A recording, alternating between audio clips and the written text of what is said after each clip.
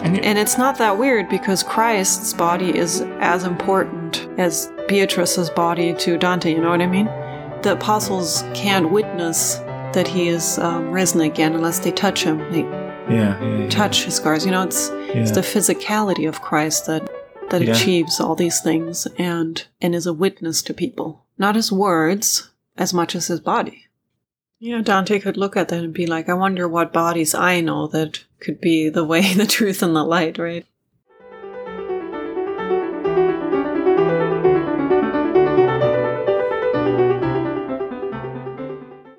Hi, everyone. In today's recording, Claire and I will chat about Dante's Purgatory. To begin with a quote of the day, I'd like to quote Jorge Luis Borges, who wrote that Dante's Comedy is a book we must all read. Not to do it means to deprive ourselves of the greatest gift literature has to offer. It means to condemn ourselves to a weird asceticism. And for hopefully some evidence and examples of what Borges means, let's go into that chat with me and Claire.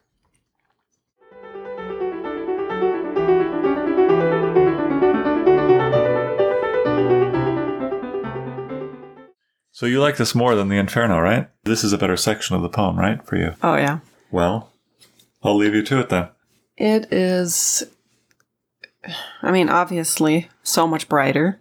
I mean... Yeah, they come up... We didn't actually emphasize on our recording about the Inferno. They climb down Satan and then up Satan and up the other side of the world. They come out of this cavern, and the last bit of the Inferno is... We climbed at first and I behind until through a small round opening ahead of us I saw the lovely things the heavens hold, and we came out to see once more the stars. So the Inferno ends with, literally light at the end of this dark tunnel. And not just any light, it's the stars. Natural beauty, specifically the beauty of the earth, is such an important part of the purgatory. Is that why you like it more? I do.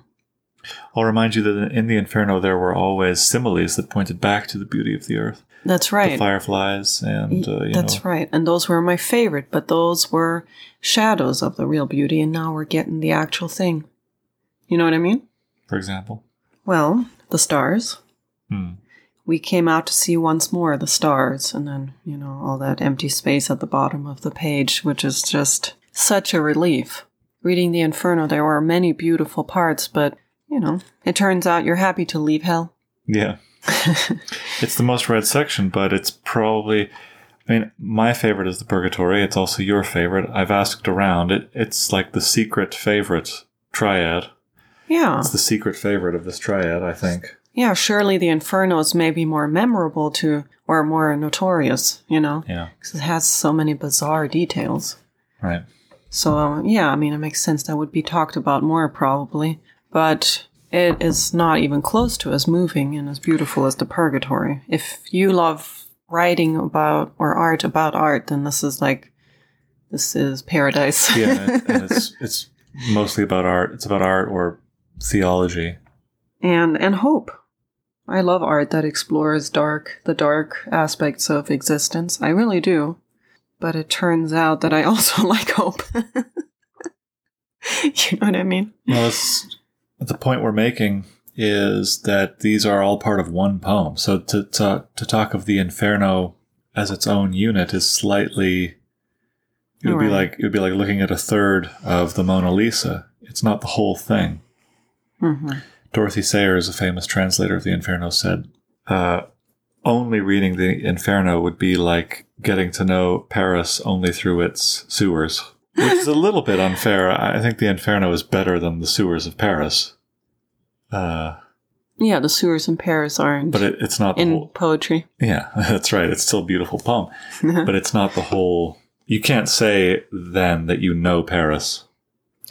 Yes, exactly. Right. Also, the Purgatory, to just read that would be like trying to only see the beautiful parts of a city. Yeah, it is a little bit... It would be a little bit too... there is suffering in the Purgatory, which we'll look at, but a little bit too cheerful. Yeah, exactly. That's why cities are so beautiful, right?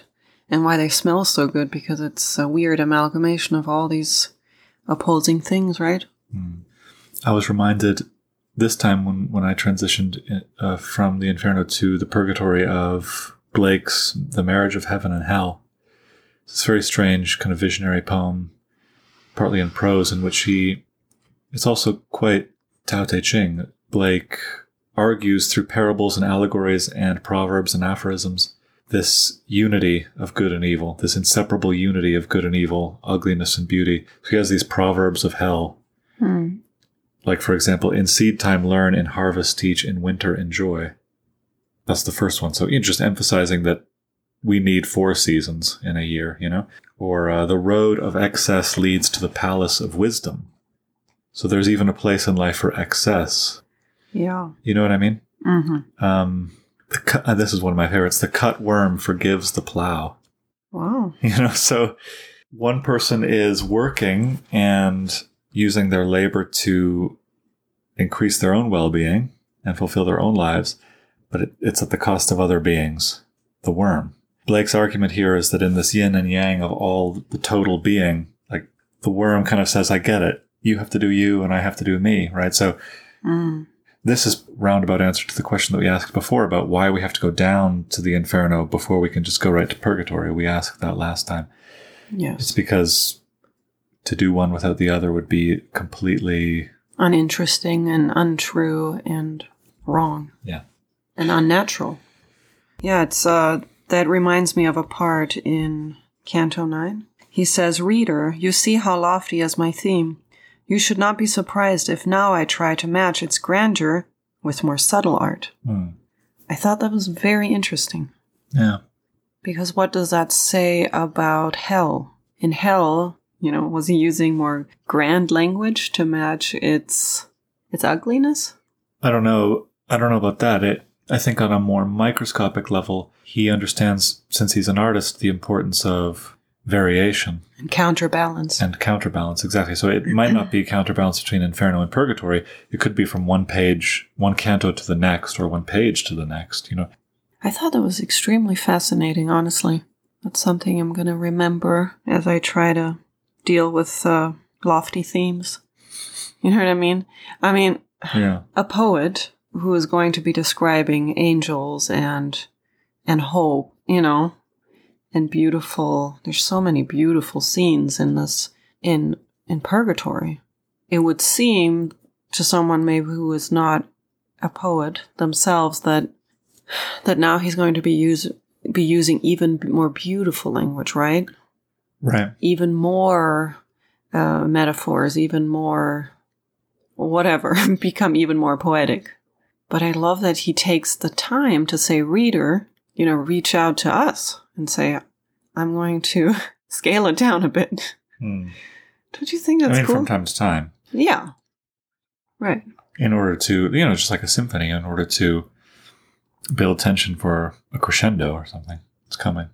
And there's a lot about humility in the Purgatory, and maybe he's just like, there's some things where my poetic powers aren't as necessary because they are beautiful as they are, and I just need to speak them. And they might even be a little bit dangerous. We'll get to some of these scenes. Okay, yeah.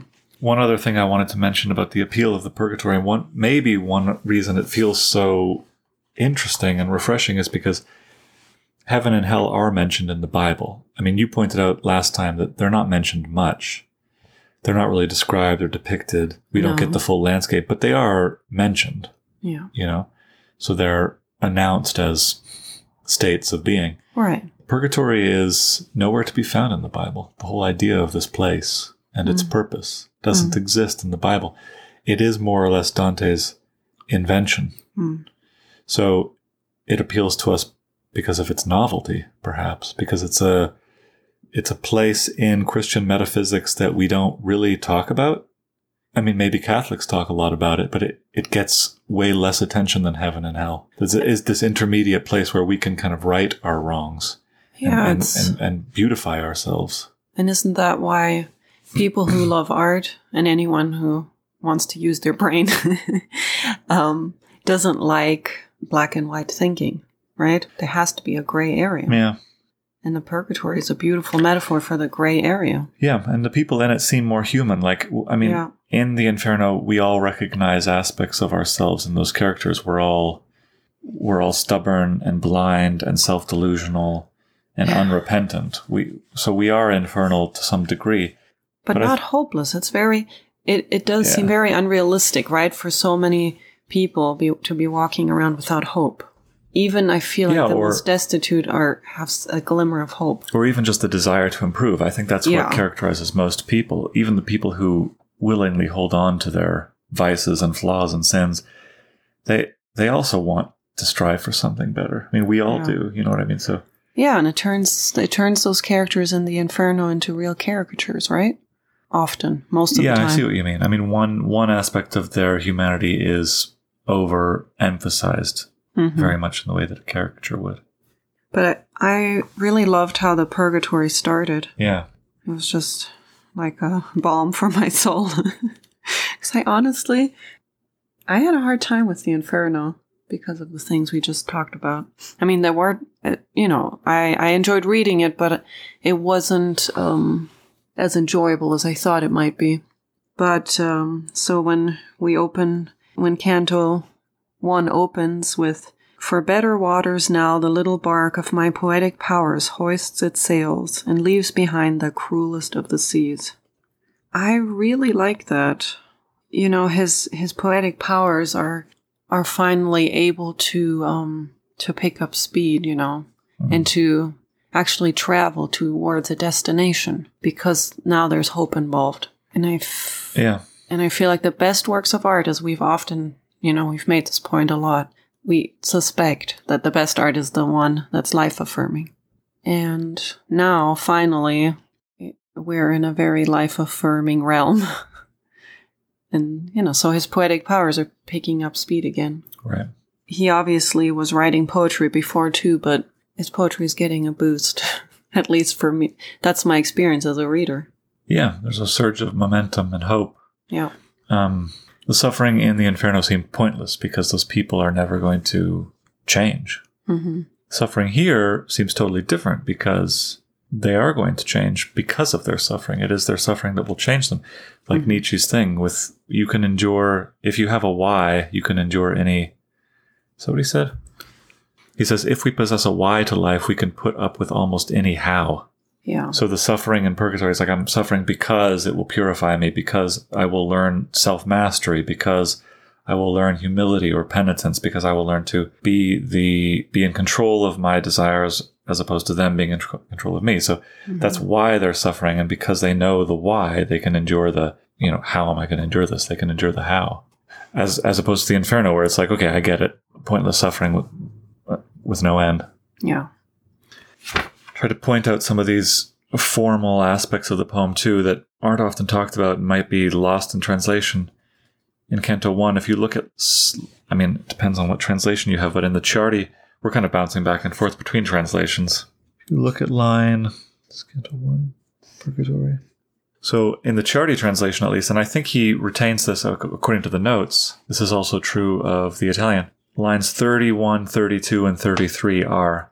So Dante and Virgil end up on this kind of like the base of this mountain. Dante says, "I saw nearby an ancient man alone. His bearing filled me with such reverence, no father could ask more from his best son." So that's line 33. Yeah, no your father translation's better. could ask more from his best son. So Dante is putting at line 33, Christ's age when he died, this allusion to fathers asking their sons to do things. And stuff like that happens a lot. And I just wanted to point it out, not because I think the greatness of this poem rests on stuff like this, but it's like... It's meticulous. Yeah, we've said this before in the Inferno, like walking through a cathedral, every corner or niche or vault or ledge is designed, purposeful. Yeah, everything in its right place. That's right. And there's something very satisfying about that, obviously. Yeah. In Canto 2, they meet this poet named Casella, who they embrace before they even know who he is. Or Casella rushes up to embrace them before he even knows who they are. Oh, I love that part. I know, yeah. He rushes up to him and then... 3 times there I clasped my hands behind him, and 3 times I drew them to my breast through empty air. So it's weird, they're sometimes embodied things, and other times they're intangible. And weightless. He kind of has it both ways from time to time. I know, and I love that bit about the pilgrim being different because he breaks the light. Yeah, they're always noticing that he either casts a shadow or he weighs down the boat or he parts the light. And that's beautiful to me. That's mortality affirming. He's the one everybody envies. Yeah. Though these shades in purgatory have all this hope of reaching heaven sooner than any living person. And they're around a lot of beautiful things and choirs, apparently, and angels and natural beauty surpassing art. Yeah.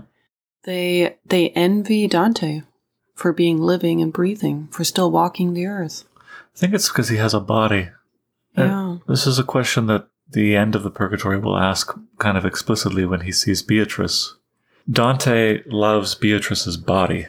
Mm-hmm. He makes that clear. So, this is from time immemorial a problem. Lust for human bodies, every major religious tradition has had to grapple with this problem. It seems good and literally life-giving and vitalizing, but also corrupting or enslaving. Yeah. Dante, I think, in this battle, when we read the Bhagavad Gita, religious traditions have developed different ways of grappling this. Certain ones emphasize that we should overcome the desires of the flesh. Even in purgatory, people haven't. They're still wanting bodies. Yeah, I think that's because Dante is pro-body. Yeah. He's not even pro-body, but pro-sensuality. Yes. We'll see that when he gets to Beatrice. But yeah, this is the little clues here that... And in all the details about the scenery, he is pro-body, pro-sensory experience, yeah. Should read... I just find myself always wondering, wait, what people are we supposed to envy, or where should we want to be in this scenario?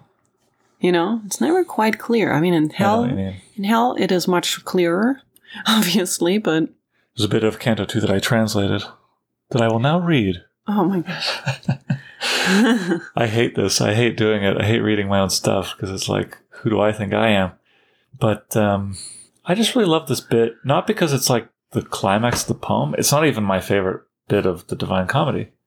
I just wanted to raise out of the poem a chunk of poetry that I found beautiful, profound, and that is similar to this kind of stuff you can find on every page of this book. So what kind of translation is this?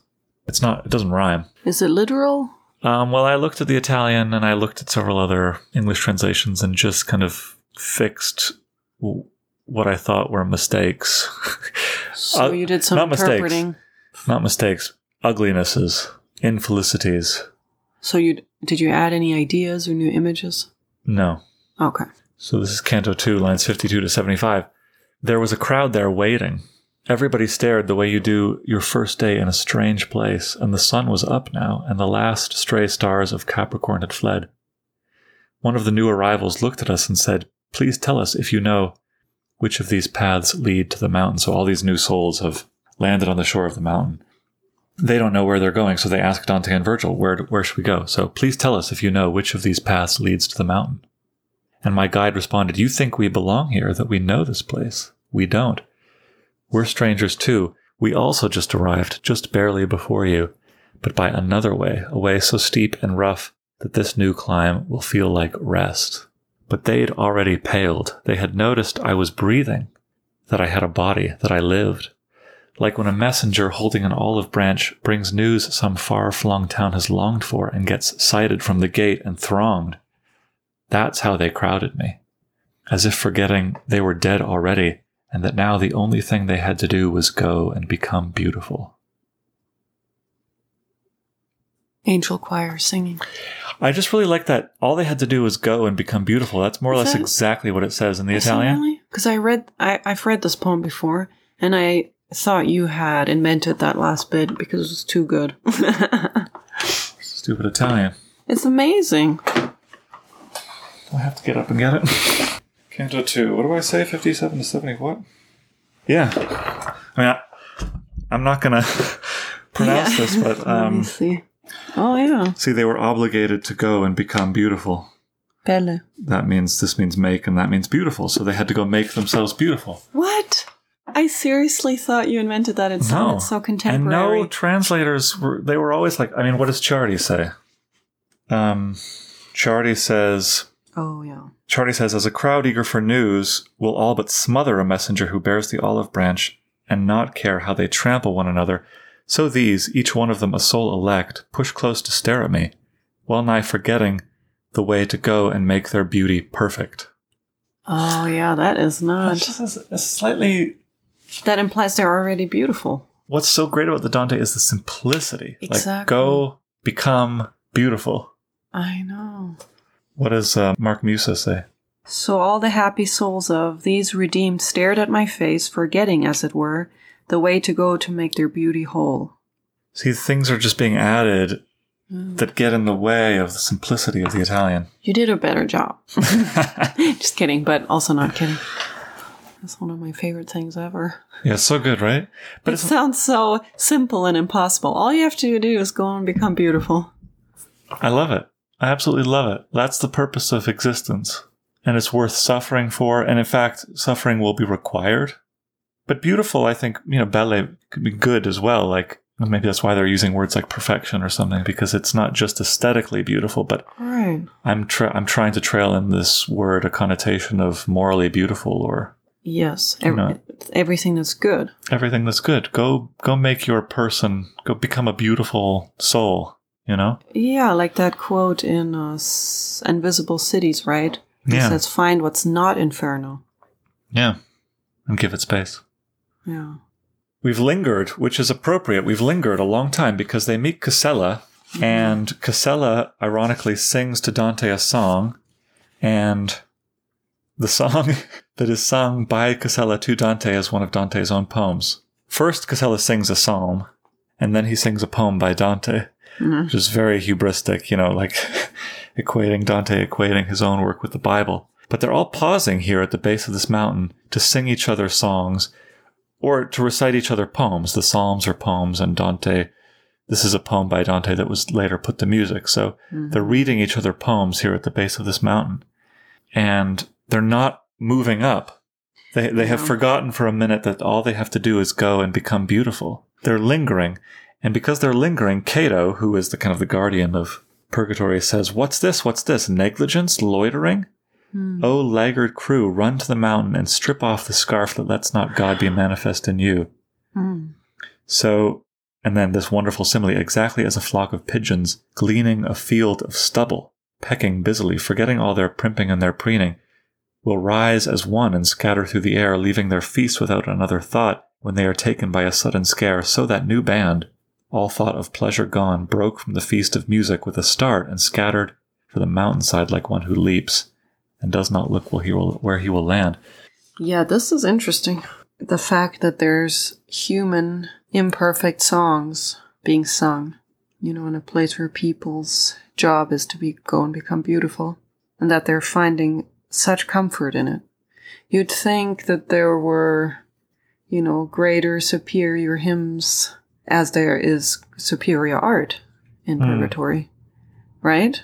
Yeah. But all these souls are so comforted. It says, my master and myself and all those souls that came with him were deeply lost in joy, as if that sound were all that exists.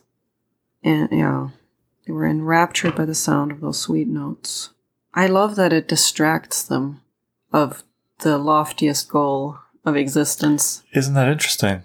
It distracts them. Well, before we move on to that, you said an interesting thing first, which was that in the realm of I wouldn't say this isn't heaven yet, but the angels and the soon-to-be angelic are singing songs that we already have here on earth. Yes. There's no canon of literature that will be revealed to the pure, the good, the angelic after we die. They're singing earthly songs. So there are some pieces of writing, they're so beautiful that they are divine. Right, and it's because they're imperfect. All my favorite music I love because it's not perfect. But it is interesting that they are distracted from their goal. Yes. So is poetry specifically, or songs, harmful, dangerous? I know, that's the question I wanted to ask you too. Is it merely a distraction from something greater? Or is it the greatest thing? Well, the answer must be yes. The answer must be both. Dante is a poet, and he asserts poetry left and right throughout the Divine Comedy. But I think he's included this moment here at the Purgatory to tell us that, just like love, the Divine Comedy is a poem about love. And we saw in the Inferno that love can lead us astray. Mm. But it is also the only source of our salvation. Love is. Yeah. So anything good has its evil side, has its opposite, right? Mm. So that there is, Hamlet, nothing good or bad, but thinking makes it so. It's often interpreted as a call for moral relativism, but I think it's simply better understood as a true acknowledgement that how we use things determines their worth. Mm-hmm. You can love and end up in jail because of it. Yeah. Poetry can I think poetry can literally save lives, but it can also become cause of someone's ruin. I know, you only have to read through YouTube comments under any song. Oh my gosh. It's like my favorite genre. YouTube grieving comments. Yeah. Just today I listened to a song. Won't say by who. Because it seems like anything would just look ridiculous next to Dante. But, and somebody wrote, I'm a war veteran with severe PTSD, but this song continues to save my life on a regular basis. Yeah. And this was not a masterpiece song. It's a very imperfect song. I'm tempted now can I read a couple of these YouTube comments? Yeah, do it. So, music for airports, you reminded me now. Some of my favorite moments of world literature that happen to be YouTube comments. Yes.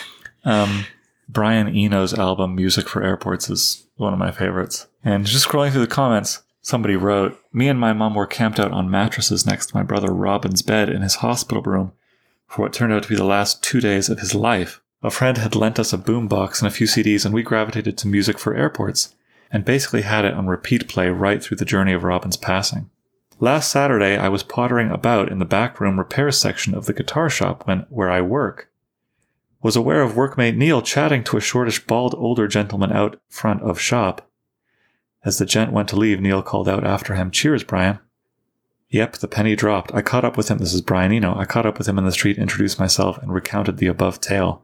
He graciously appreciated the story. That's very moving. Thank you, he said.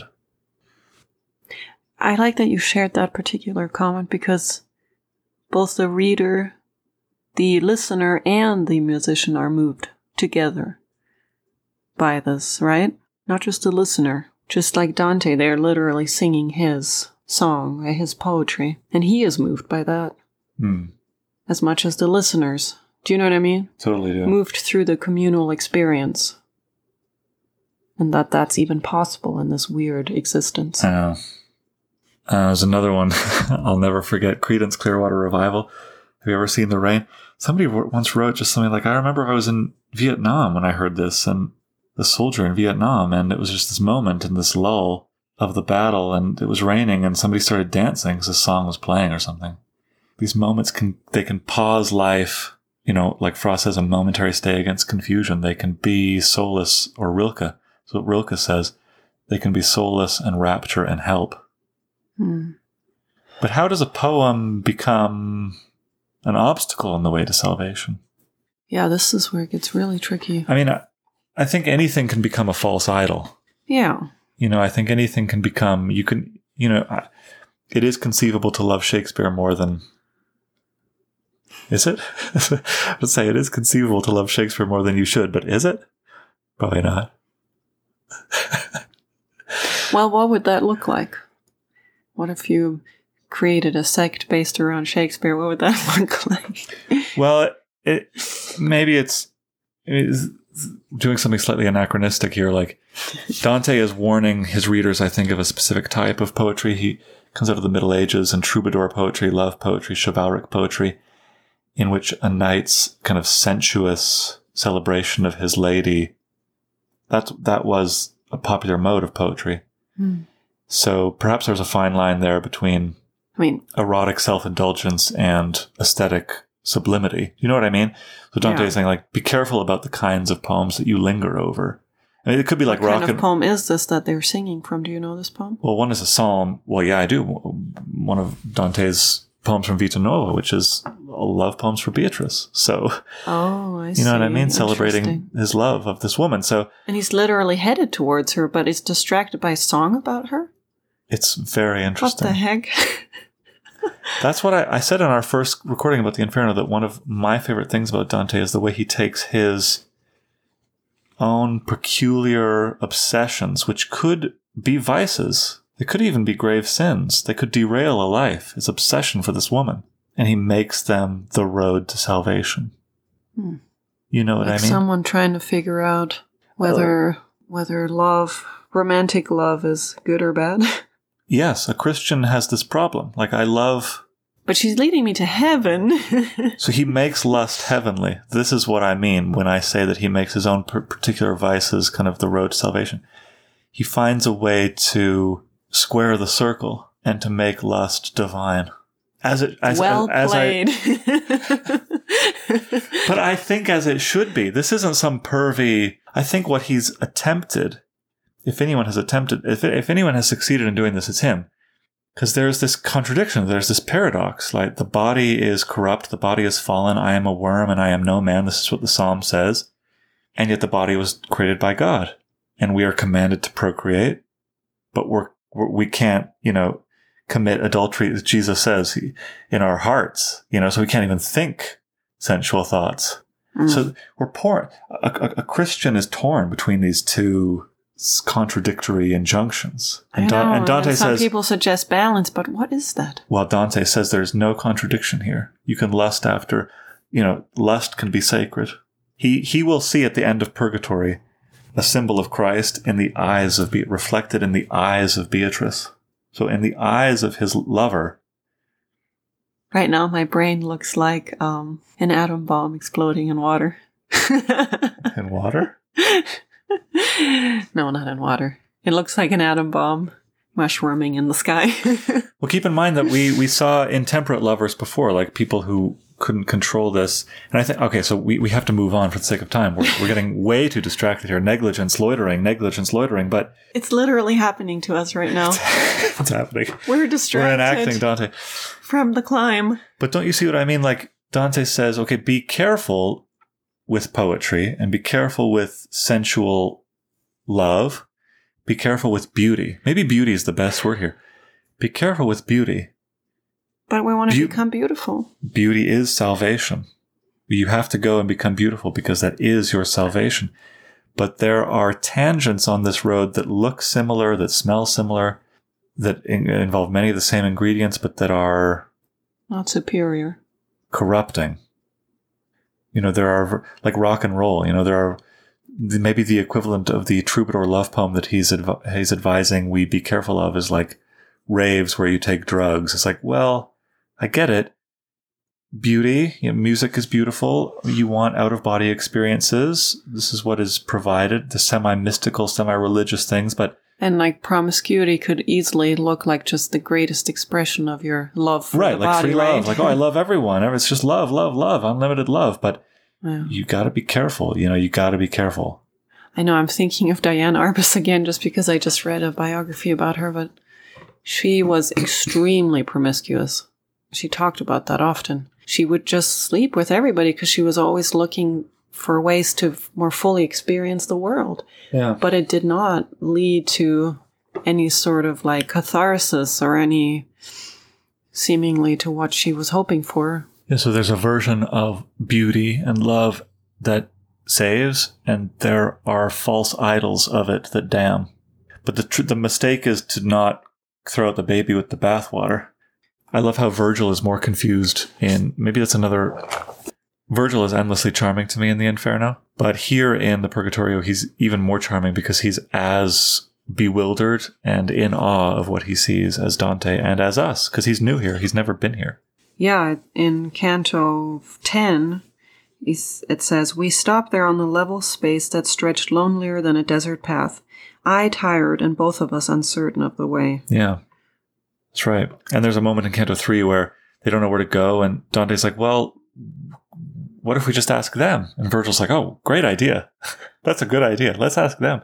So kind of Dante is practicing going out on his own and solving problems for himself. Yeah, and I think that's a good thing. Yeah. This is happening in a hopeful realm. You know, in hell where there was no hope, he clung with all his might to Virgil. He needed him. He couldn't have made it through without him. Yeah. But now that he's in a more hopeful space, he's becoming more empowered, right? Right. Yeah, that's right. That's exactly right. When we get to Virgil's discourses of free will and love, he's getting things wrong. Virgil's getting things wrong. But anyway, you were about to say something. Well, yeah, I feel like it's making possibly an interesting argument about art. Sometimes it carries us you know, to one set of footprints in the sand. What are you talking about? You know the sand poem? I do. Sometimes it totally carries us. Art does? Yes. And sometimes it just walks next to us. Both are, I think, equally important. You know what I mean? Mm. It doesn't have to do all the heavy lifting. It doesn't have to fully save us all the time. Sometimes it's enough if art just is company. Right. Commiserates or is simply there as another witness of our experiences. Yeah.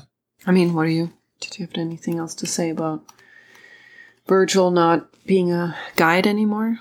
I mean, what's the point even? Why is he still hanging around? Virgil? Yeah. If he doesn't know where he is and what to do. Yeah, that's a good question, actually. I've never asked myself that before. Why couldn't Dante just make his own way up the mountain? Yeah. I don't know. I'll have to think more about that. Does he like Dante? You know what I mean? Are they friends now? There is some of that. There's this wonderful brotherhood between them. But I think Virgil, when we get to the top of the mountain of purgatory, my favorite moment, it's the saddest moment in all of Dante, is when Virgil leaves. I'm not spoiling anything. We know that at one point Beatrice takes over as Dante's guide. Mm. Dante wants to allegorically enact the limits of Virgil, the limitations of classical pagan non-Christian life. So Virgil gets to go as far as that will take him, which is pretty far, but no farther. That's one possible answer, but it's a really good question. I'll have to think more about it. You like this Gates of Purgatory moment when the gates open, right? Yes. Where is that? Can you find it for us? Yeah, that's in Canto 9, at the end. So the angel of the Lord opens the gates. So they're in ante-purgatory right now, right? Yeah. About to pass into purgatory. And so at the end it says, "Then pushing back the portal's holy door, 'Enter,' he said to us. But first be warned, to look back means to go back out again. And then the pivots of that sacred gate, fashioned of heavy metal, resonant, turned slow inside their sockets. The rolling roar was louder and more stubborn than Tarpeia's when it was robbed of vigilant Metellus. Its treasury made lean from that time on. And as the grating pivots rolled, I turned, for I heard chanting, Te Deum Laudamus, accompanied by the sweet notes of that door. This harmony of sounds made me recall just how it seems in church when we attend to people singing as the organ plays. Sometimes the words are heard, and sometimes lost." It's so beautiful. It's so beautiful. Enough said? Yeah, probably. I mean, it's obvious why it's beautiful. So let's say a few things anyway. The moments in a church choir where you can sometimes make out the words and you sometimes can't. It's like this foggy, semi-hallucinogenic. Yeah, the point of church isn't always to relay information. Yeah, to be taught, to take in information. That's not the point of church, really. I mean, it is, but only half. The other half is to lose your mind, to be hypnotized, to be stunned in awe, to kind of... This is why people take drugs at raves. You want a kind of out-of-body experience. You want to be around people, like, for example, speakers or singers whose whole body, their body language just says, I'm giving myself to this experience and to this you want light. that for yourself. You want to be around people like that, but you want... And you want that for yourself. So you want to kind of lose yourself in the moment. That's what you want. I know, I find it extremely fascinating for a writer, for someone who leans with all his heart on words, to say sometimes the words are heard, sometimes lost, and that it doesn't really matter. It doesn't matter, no. It's powerful without the words. Why is a poet saying that? Well, because poetry is partly music. It's a very strange art form. It's music that has semantic meaning attached to it. Mm. And so often the semantic meaning gets the attention. Look at this word. Look at the connotation of this word. Look at this sentence, you know? Mm. Whereas what's, I think, maybe ignored, except by kids who always love and understand poetry, is the rhythm, is the music. So a poet is saying, like, don't forget the music of this poem. This poem is trance-inducing rhythm. Yeah, don't forget the music and the mystery, the things that are not fully understood. Don't forget that that's like the pleasure. I think it's so cool that in a book that's about so many great lofty themes, there's this wonderful poet is thinking of the materials. What is the gate made of? Yeah, I know. That's the metal. Great. What the sockets of the gates? Who's thinking of the gate sockets when they're and passing the creaking through sound that the sweet notes of the door? He wants to go into every part of this experience. What is that Zbigniew Herbert line? Better a creaking. Are we going to be able to remember it? I know. I wrote it down in my notes to try to remember, but I totally can't. I'm Googling it. I just absolutely love when art goes strangely concrete on us with details they're seemingly very unimportant, but then they just become like glorious. Yeah. There's this amazing painting in the Arena Chapel, I think it's called, by Giotto, who was actually friends with Dante. And they must have a similar aesthetic, because there's a detail of the painting where an angel is literally rolling back like a scroll the night, the heavens to reveal the gates of paradise. Yeah. It's, coming from a religious background, where, like we've said, the afterlife is never described in any sort of detail. It's so endlessly satisfying to me to even just have, like, the gate described in such detail. And such familiar detail. I think that's why we love it so much. It's earthly. Yes. I found that Zbigniew Herbert. Yes. Oh, I don't know the name of the poem, but the line is, "It's better to be the creaking of a floor than shrilly transparent perfection." Wow, that's perfect. It's so Dante-esque, right? It's better to be a creaking floor than shrilly transparent perfection. Wow. So a heaven without texture, without groaning and creaking and crenellation and bumps and rough edges. I know, like, what shouldn't there be an angel who oils the gates? Yes, better unoiled. It is. Yeah. Anyway, moving on. 10 minutes on creaking gate. He gets these 7 P's carved into his forehead. How weird. This is like some kind of acid dream, this poem, isn't it? Dante gets 7 P's carved into his forehead. Peccatum, the Latin word for sin. And at the end of each terrace on his way up, he's like whacked in the face by an angel wing. And the 1 P disappears at a time. Kind of embodying this idea that as you go up the mountain, you are slowly purged of sin.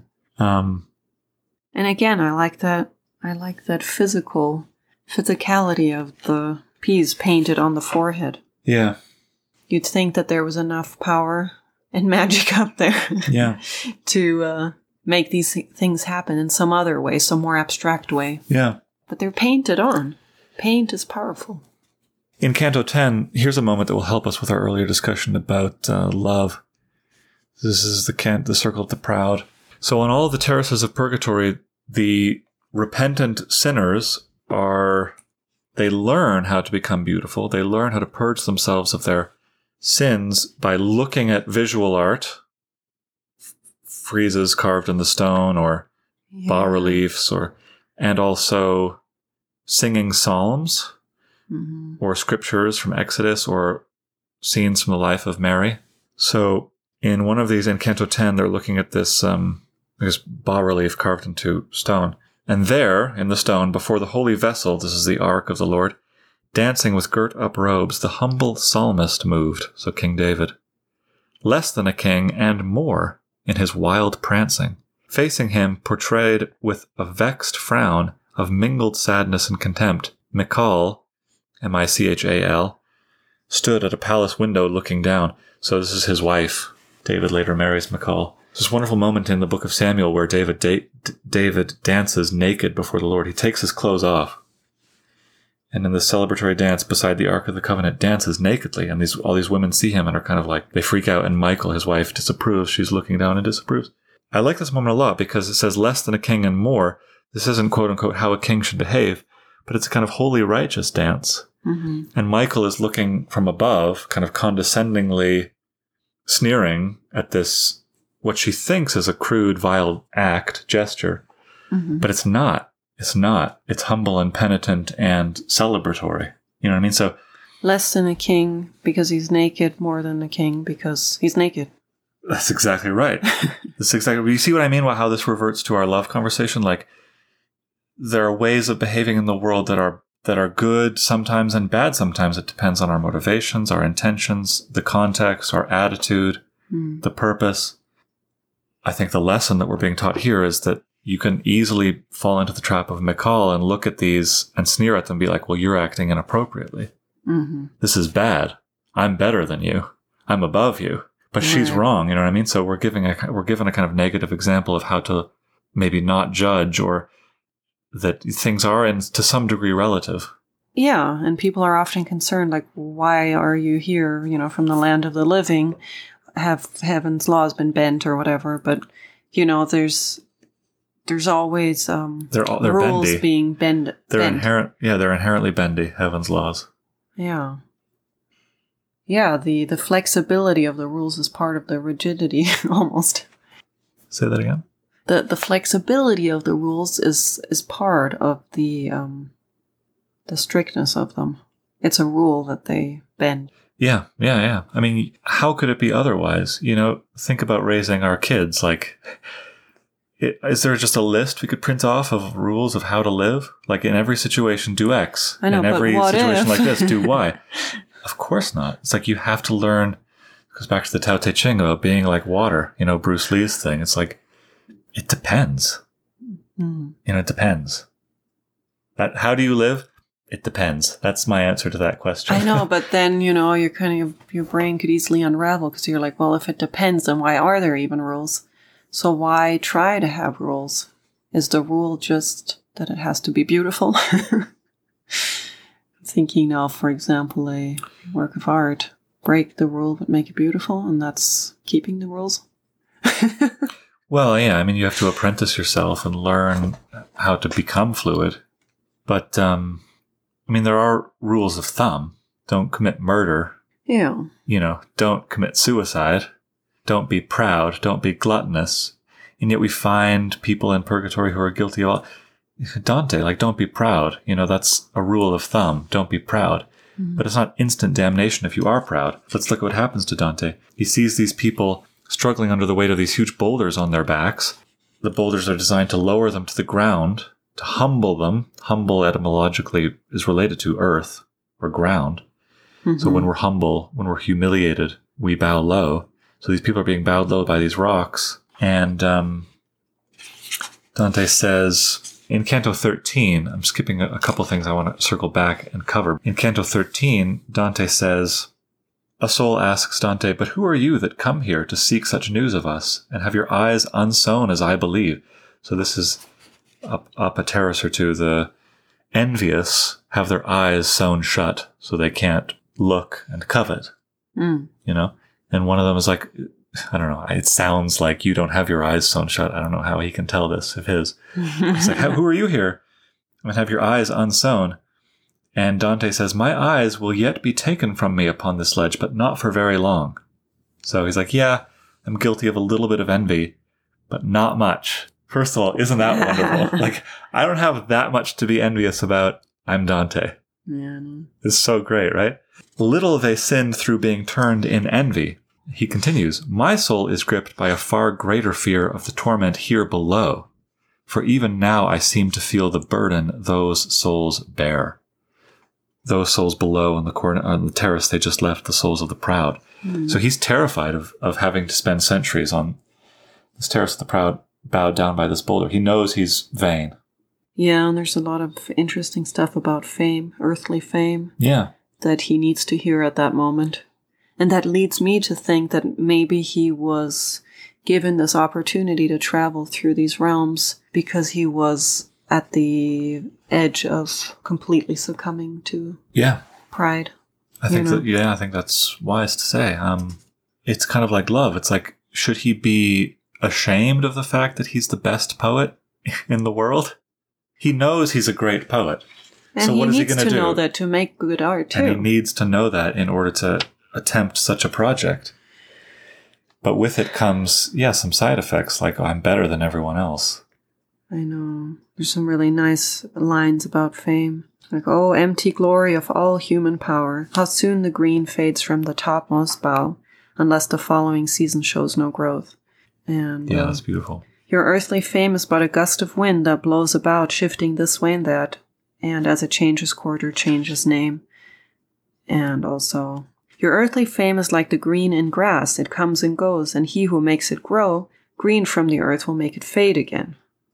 And then Dante says, your words of truth have humbled my heart. They have reduced my swollen pride. He needs maybe this is another answer to your question about why is Virgil still with him? Because he's still, he's not perfected. He has not been made beautiful. Mm-hmm. He still needs help. Dante still needs help. Yeah. So he needs a helper. He's still learning all these lessons.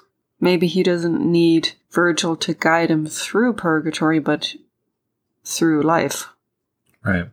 Yeah, I like what you say about fame. You have to do great, noble things. And it's easy to layer on top of that this added ingredient of, since I wrote this amazing thing that will benefit mankind, I must be something special. Mm-hmm. But you can do the great thing that benefits mankind without having that other slightly corrupt thought. Right. Yeah. People obsessed with fame, they're thinking about themselves all day long. All day long.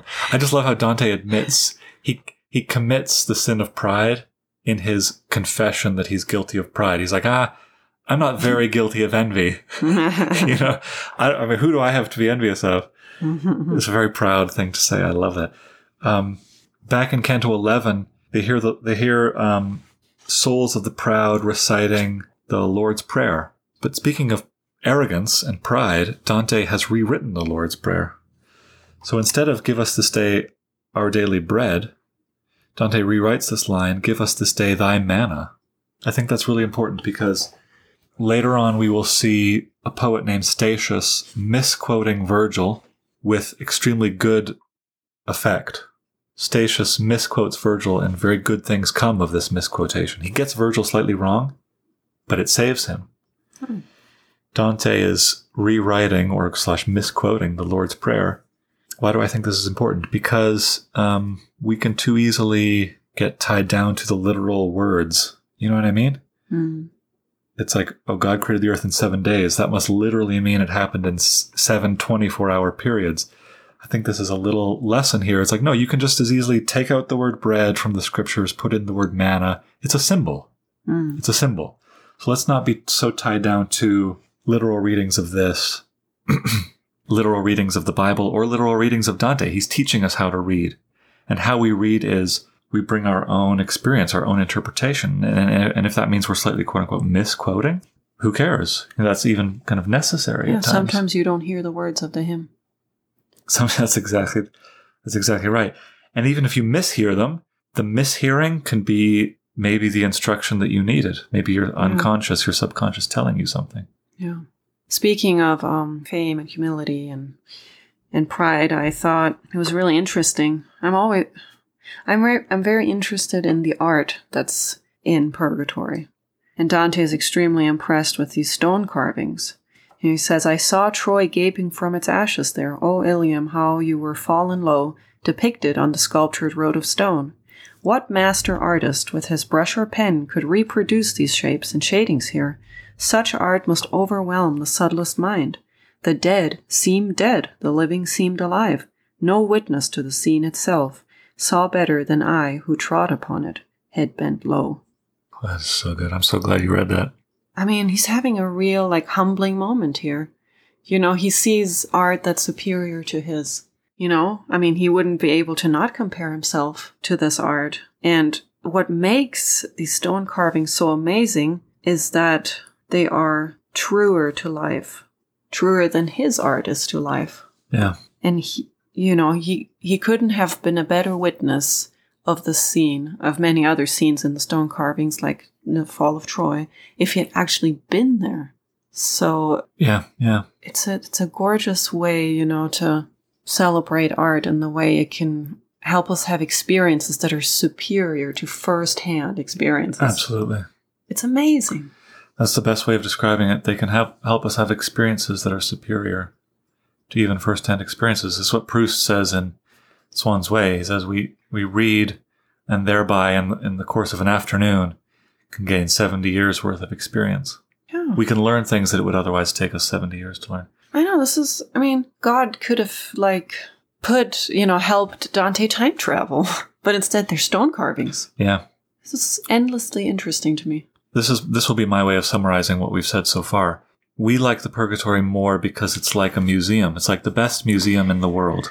Yeah. And you walk through this mountain that is a museum, and literally there are hanging, you see stone friezes, you see sculptures, but it's also a museum that has poems in it, it has songs in it. So it's this house of art. It's this mansion of art. The Purgatory is a mansion of art. And you walk through this mansion of art, this museum, and you just look at the art. Look at this Van Gogh. Look at this Rembrandt. Look at this poem, by Wordsworth. Mm-hmm. And we're being shown that what this art does to us is that it saves our souls. Mm-hmm. We have private, personal experiences with it that aren't interpreted or editorialized by the outside. And whether we can fully hear the words or not. If we don't need the museum guide beside us explaining to us every single inch of structural meaning in this canvas, because half of the value of it is just being overwhelmed. We don't know the words necessarily. Yeah. And even if we walk away with the quote-unquote wrong interpretation of this piece, it doesn't matter if it has moved us. That's the miracle, being moved. The Purgatory is a book about what art is for and how to interact with it. Yeah. Canto 12 is the Terrace of the Proud. There's this cool thing in the Italian, I'm getting this from the notes, where for several successive stanzas, the lines start with V, but it's the same letter as U, interchangeable. And then for several more stanzas, the first letter is O, and then for several more, the first letter is M. And then for one stanza after that, it's V or U, O, M again. U, O, M is the word for man or human. This is very deliberate acrostic installed in this canto. One of these structural details that the fingerprint of a grand designer everywhere. And it's in the Terrace of the Proud because pride, I suppose, is being asserted as the universal human vice, So I thought that was a cool little detail. What's the point of inserting these little tricks? I shouldn't call them tricks, but little secrets. Yeah, they're not something that the poem rests on for me. No. This is not what is giving me most of my awe or joy when I read this poem. But it's like, if you're in a cathedral, we talked about the organ song, and you half hear the words and you half don't. It's just proof that if you pay attention to the tiles on the floor or the way this arch is moving across the ceiling, you know what I mean? You will find meaning. Yeah. So there's a sense that there's always a secret ready for you to find out about if you look. Yeah, I would hesitate slightly with this word secret because I don't want a lay reader. I consider myself a lay reader. So I don't want other lay readers to be like, oh, there are secrets in this poem I have to uncode until I get it. Yeah. They're not really secrets. They're little extra gestures of love maybe from the writer for people who want to be more gestures observant. Of order and meaning and structure. Yeah, that there's no end to how meaningful this poem can be. Going back to my own work. Just kidding. Speaking of pride, the circle of the proud. No. But I do that with painting. I will insert some small details here and there that maybe you wouldn't see, but it's kind of like for a little bit of something extra for someone who looks closely. Yeah. But I don't want to say that Dante's just adding a little extra. Well, why not? No. This poem is microscopic as well as macroscopic. You know what I mean? It has macroscopic, sublime, cosmic beauty, but it has, it's just like nature, just like the book of nature. You zoom in on a tadpole, you're going to see some pretty sublime stuff. Or a daisy, and you'll see very complicated math. Exactly. How wonderful is this simile at the very end of Canto 12? A man with some strange thing lodged on his hat will stroll, not knowing, till the stares of others set him to wonder what they're staring at, whereat his hand seeks out and verifies what he suspected, thus performing for him the office he could not serve with his eyes. Just so I put my right hand to my brow, fingers outspread, and found 6 letters only of those that had been carved there down below by the angel with the keys to every grace. It's a thing you can't see, but you know is there. It's a kind of Bruegel-esque human observation. We've all noticed people walking down the street who don't know something about themselves. They get stares. I don't know. It's just so charming. And then you start feeling your face, right? Because you're like, what am I not seeing on the... I wanted to ask you about Virgil's... He has a couple little discourses on love. Oh, yeah. Those are weird. And free will. And kind of alluded to these earlier. I'm not sure that he's getting it all right. So I wanted your opinion about this. Canto 17. This comes right smack dab in the middle of the whole Divine Comedy. Canto 17. I mean, it depends on how you define middle. Is the 50th canto of all 100 the middle? If it is, then Canto 16 is the middle, but maybe 51. 50 or 51. It's hard to divide 100 in half and get a center. It's either 50 or 51. Yeah. Anyway, so this is Canto 17. Virgil is asked some questions about love. And he says this: neither creator nor his creatures move, as you well know, but in the action of animal or of mind-directed love. So, this is the assertion that all moving, thinking beings, animals and gods, and everything in between, are only ever motivated by love. Some things they love are bad, some things they love are good, some amount of love is bad, some amount of love is good. Yeah. But love is the center of the Divine Comedy, literally. It's why Dante is on the journey. That's why he's on the journey. Virgil continues, natural love may never fall to error. The other may, by striving to bad ends, or by too little or by too much fervor. Yeah, too little or too much. Beatrice thinks that he's had too little, and that's why he's there. So this is my question. Is Virgil right to say that it's possible to have too much love? He continues, but when it turns to evil or shows more or less zeal than it ought for what is good, then the creature turns on its creator, so more or less zeal than it ought. Thus you may understand that love alone is the true seed of every merit in you, and of all acts for which you must atone. So love is the motivation for sin, but it's also the motivation for virtue and nobility. But do we buy this thing about it's possible to love too much? Yeah, it is possible to love too much. Especially if you're married and obsessed with a girl that died. You know what I mean? Is it? Does Dante agree with you? Because it might be possible to love the wrong things too much. Yeah, but that's loving too much. Doesn't that just mean obsession? Imbalance? But I think Dante would say you're supposed to be obsessed with God. And people. It's not possible to love God too much. But that's overzealous, and he talks about zeal. Too much zeal. But this is my thing. It's Virgil says that. Dante doesn't say that. Oh, yeah. And later Virgil says... Right, and his sin was that he didn't love Beatrice enough because he forgot about her. Yeah. According to Beatrice, that was his sin. And she is like the authority, apparently. Got angels working for her. I know. We'll see at the end here that the whole Divine Comedy is a kind of act of penance for briefly forgetting Beatrice, you know.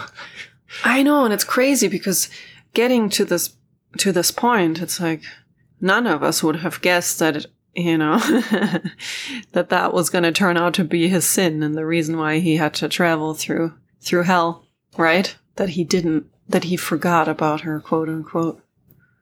This is what I think. I don't know. Who knows? I want to know what you think. Maybe I'm wrong. Virgil is a kind of stoic, and in the Aeneid, Dido goes crazy with love for Aeneas. So crazy that she kills herself. Mm.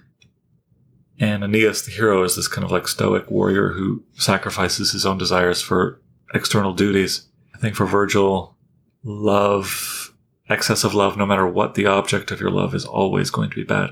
I think Dante is a lover.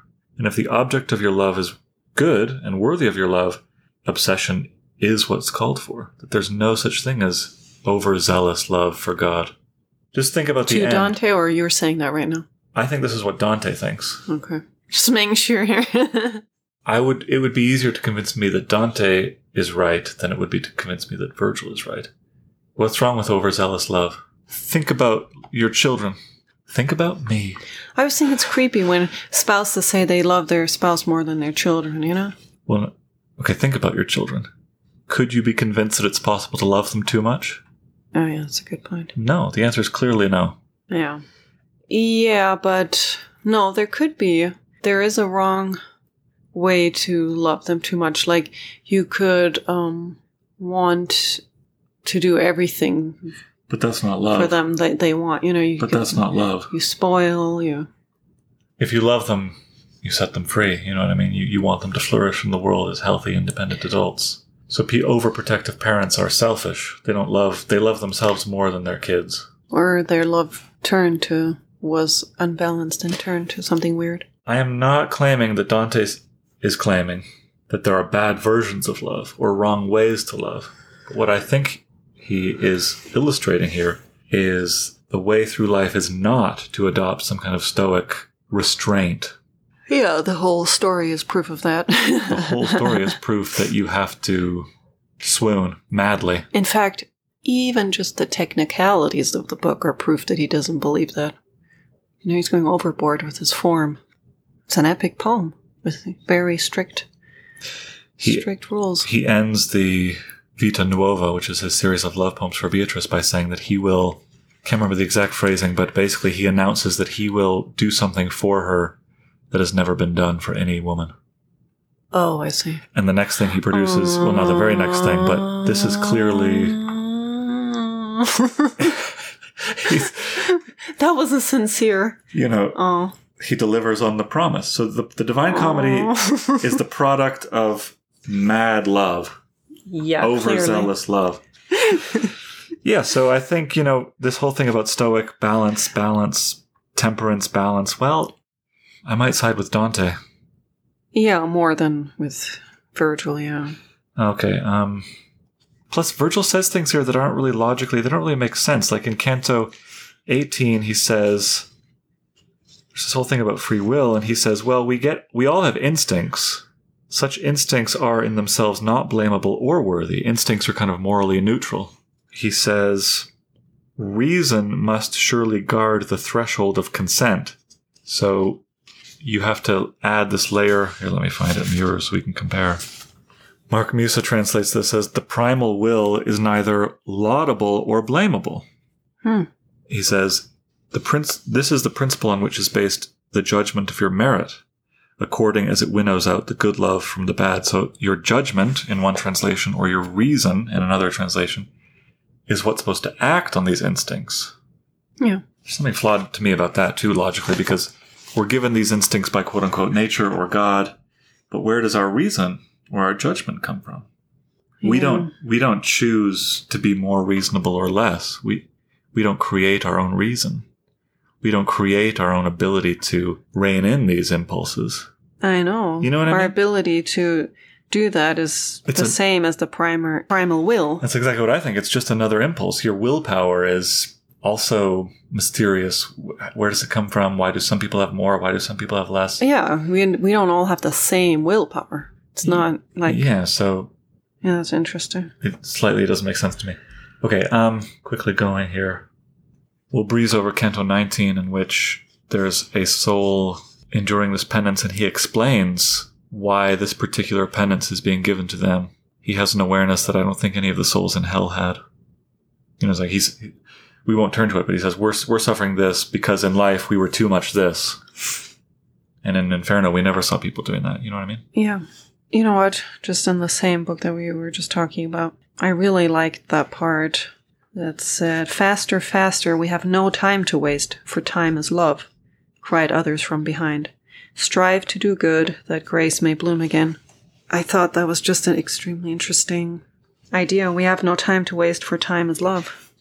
This could be my own interpretation, but it helped me see time differently rather than a punishment. It's love, like given to us from some outside source, and it's some sort of manifestation of love. And when you waste it, you're wasting love. I mean, isn't that a strange statement? Here's how Ciardi translates this. We could kind of triangulate here. Faster, faster, to be slow in love is to lose time. They say time is money, so time is love. To spend time on something is you love what you spend time on. If you just look at that stupid app on your phone, that app on your phone that horrifyingly tells you how you spend your time? You mean like you spent 12 hours on your phone today thing? Well, but it'll break it down. It'll tell you 2 hours on this app, 30 minutes on this app. Mm. It's a horrifying snapshot of what you love. You see, where your heart is, there is your treasure. Yeah. You waste time, you waste love. Well, this is the terrace of the sloths, the slothful. So slothful, according to Dante, people are people who are not, they didn't go to church, They didn't do the right thing, not because they didn't want to, not because they disagreed with it, because they liked sleeping in. They were lazy. So if you're slow in your love for the good and the true and the beautiful, then I think another thing that's being said here is that you're going to end up in purgatory longer. Mm. But it goes back also to Cato, negligence, loitering, go, go, go. Yeah, right.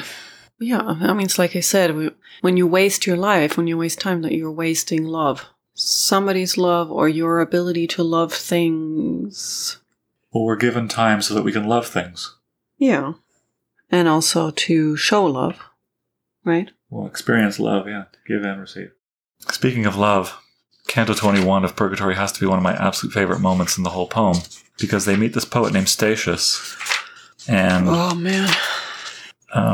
There's a lot of humor in this. Humor, it is a kind of wonderfully... Yeah, let me just read this. Statius explains certain things to them. What was that sound we just heard? He explains where this comes from. They ask him who he is, and he says, "Statius is my name. And my name, still lives back there. I sang of Thebes, then of the great Achilles." These are the subjects of his epic poems. "But found the second weight too great to bear." He died before he finished this. "The sparks that were my seeds of passion came from that celestial fire which has enkindled more than 1,000 poets. I mean the flame of the Aeneid, the mother that brought forth, the nurse that gave suck to my song. Without it I could not have weighed half a penny's worth. And to have lived back there in Virgil's time, I would agree to pass another year in the same banishment from which I climb." Virgil, at these last words, shot me a glance that said in silence, "Silence." But man's will is not supreme in every circumstance, for tears and laughter come so close behind the passions they arise from, that they least obey the will of the most honest mind. I did not more than half smile. That shade fell still and looked me in the eye, for there the secrets of the soul are most betrayed. "So may the road you travel lead to grace," he said. "What was the meaning of the smile that I saw flash just now across your face?" And then Dante continues, "Now am I really trapped on either side. One tells me to be still, one begs me speak. So torn, I heave a sigh, and my sweet guide understands all its meaning. Never fear, he says to me, speak up, and let him know what he has asked so movingly to hear." At which I said, "Perhaps my smiling thus has made you marvel, ancient soul, but now listen to something truly marvelous. This one who guides my eyes aloft is he, Virgil, from whom you drew the strength to sing the deeds of men and gods in poetry. The only motive for my smiling lay in your own words. If you conceived another as you love truth, pray put the thought away." He was bending to embrace my teacher's knee, but Virgil said, "No, brother, shade you are and shade am I. You must not kneel to me." Why do I love this so much? Well, you should have read the next one too. Okay, I'll read it. Yeah. And Statius rising said, "So may you find the measure of the love that warms me to you. With it I lose all else from my mind, forgetting we are empty semblances, and taking shadows to be substances." I like my translation more. It says, "Now you understand how much my love for you burns deep in me when I forget about our emptiness and deal with shadows as with solid things." Yeah, it's probably better. It is better. But this whole scene is beyond charming. It's just so wonderfully endearing. I know. I love that a poet's admiration for another poet can be so strong that he can literally forget that he has to go and make himself beautiful. That he is imperfect. I mean, I know they're in purgatory, but this could be an amazing metaphor for reading in general, or any kind of person you admire. You could forget that you're mortals, you know? Mm. You could forget about your emptiness and deal with shadows as with solid things. There's so much substance, right, in your love for some great art. But I love it way before that even. It's this wonderful staging. Why does Dante have this little performance in which Virgil gives this silent signal? No, don't talk. He's like, "Please, Dante, don't spill the beans." And Dante can't help it and kind of smirks. And Statius is like, "Why are you smirking?" And reveal the surprise. Ta-da! Dante didn't have to put this in the poem. He could have just had Virgil say, "Oh, I'm Virgil." And Statius, "What? You're Virgil? Let me bow to you." But it's this Or Statius could just know instantly that it's Virgil based on how he looks. Why create this? It's so intentional. It stands out so much to me. It's meaningful somehow. Yeah, I mean, there seems to be a lesson there about humility. I'm so charmed by Virgil in this moment. That's part of it for sure. Virgil, he's the guide. You know, he's the poet that has suckled all of the poets that come after him. Mm-hmm. But he has some kind of humility or modesty. Like, let's not get into it. I don't need to be praised here, Dante. So let's. I know he's this shade who lives in hell, in the Inferno, and he's being worshipped like a god, right? But he doesn't want to be. We're all equals. Yeah, that's what he says. We're all shades. So yeah, really has special status in all those worlds. And Dante's little laugh, like, "Oh man, if you only knew what I knew!" Like. Just the human joy of delivering a pleasant surprise. Yeah. It's a great thing to be able to do. Let me give you the good news. Mm-hmm. I don't know. I feel like there's so much more meaning here that I'm able to articulate. I know. We'll move on. I have a bone to pick with Dante, though, because they're both kind of surprised that Statius is up here in purgatory and not down below with the other pagan poets in limbo. So they ask him, "How'd you get here?" And he says, "Oh, I was reading Virgil, the fourth eclogue of Virgil, and I took it to be a prophecy of Christ's birth. So I was secretly baptized by these missionaries I found. And because I was baptized in secret and didn't have the guts to come out with it, I was quote-unquote slothful," right? Once converted, however, Statius kept his faith a secret, and for his lack of zeal was consigned to spend 400 years on the terrace of the slothful. Yeah. So this kind of offends me because this is a totally fictional conversion story. Dante invents this. This is not a matter of history. Yeah. Why didn't Dante invent a conversion story for Virgil? I think he wants his great idol to be a tragic figure, like unjustly dealt with, so that we will feel even more for him, Virgil. It's like, yeah, there's no place for him in heaven, but look at all these people he has changed and touched and who he's guiding and his role in this grand design. But it's not worth the pathos. Why? Dante finds every single conceivable moment an opportunity to put wise, noble pagans in heaven. Cato is another one, you know what I mean? So many of them end up there. To add insult to injury, Statius's conversion is instigated by Virgil. I don't know. I think it just adds some tragedy. If I wrote something like this, I'd be tempted to treat my guide unjustly, so that it would be surprising, and it's puzzled me for a long time. It kind of makes me slightly mad at Dante. He clearly has so much love for Virgil, unabashed. I know. He's his father. He's his mother. He's his brother. So, is it jealousy? That would make sense to me. It wouldn't make me less peeved at Dante. Is it just jealousy? Like, Statius isn't a rival. Statius is this minor poet nobody really reads anymore. So yeah, he can come up to my level in heaven. Is it just petty jealousy? Like I have to make sure that my close competitors don't ever get to come close to me?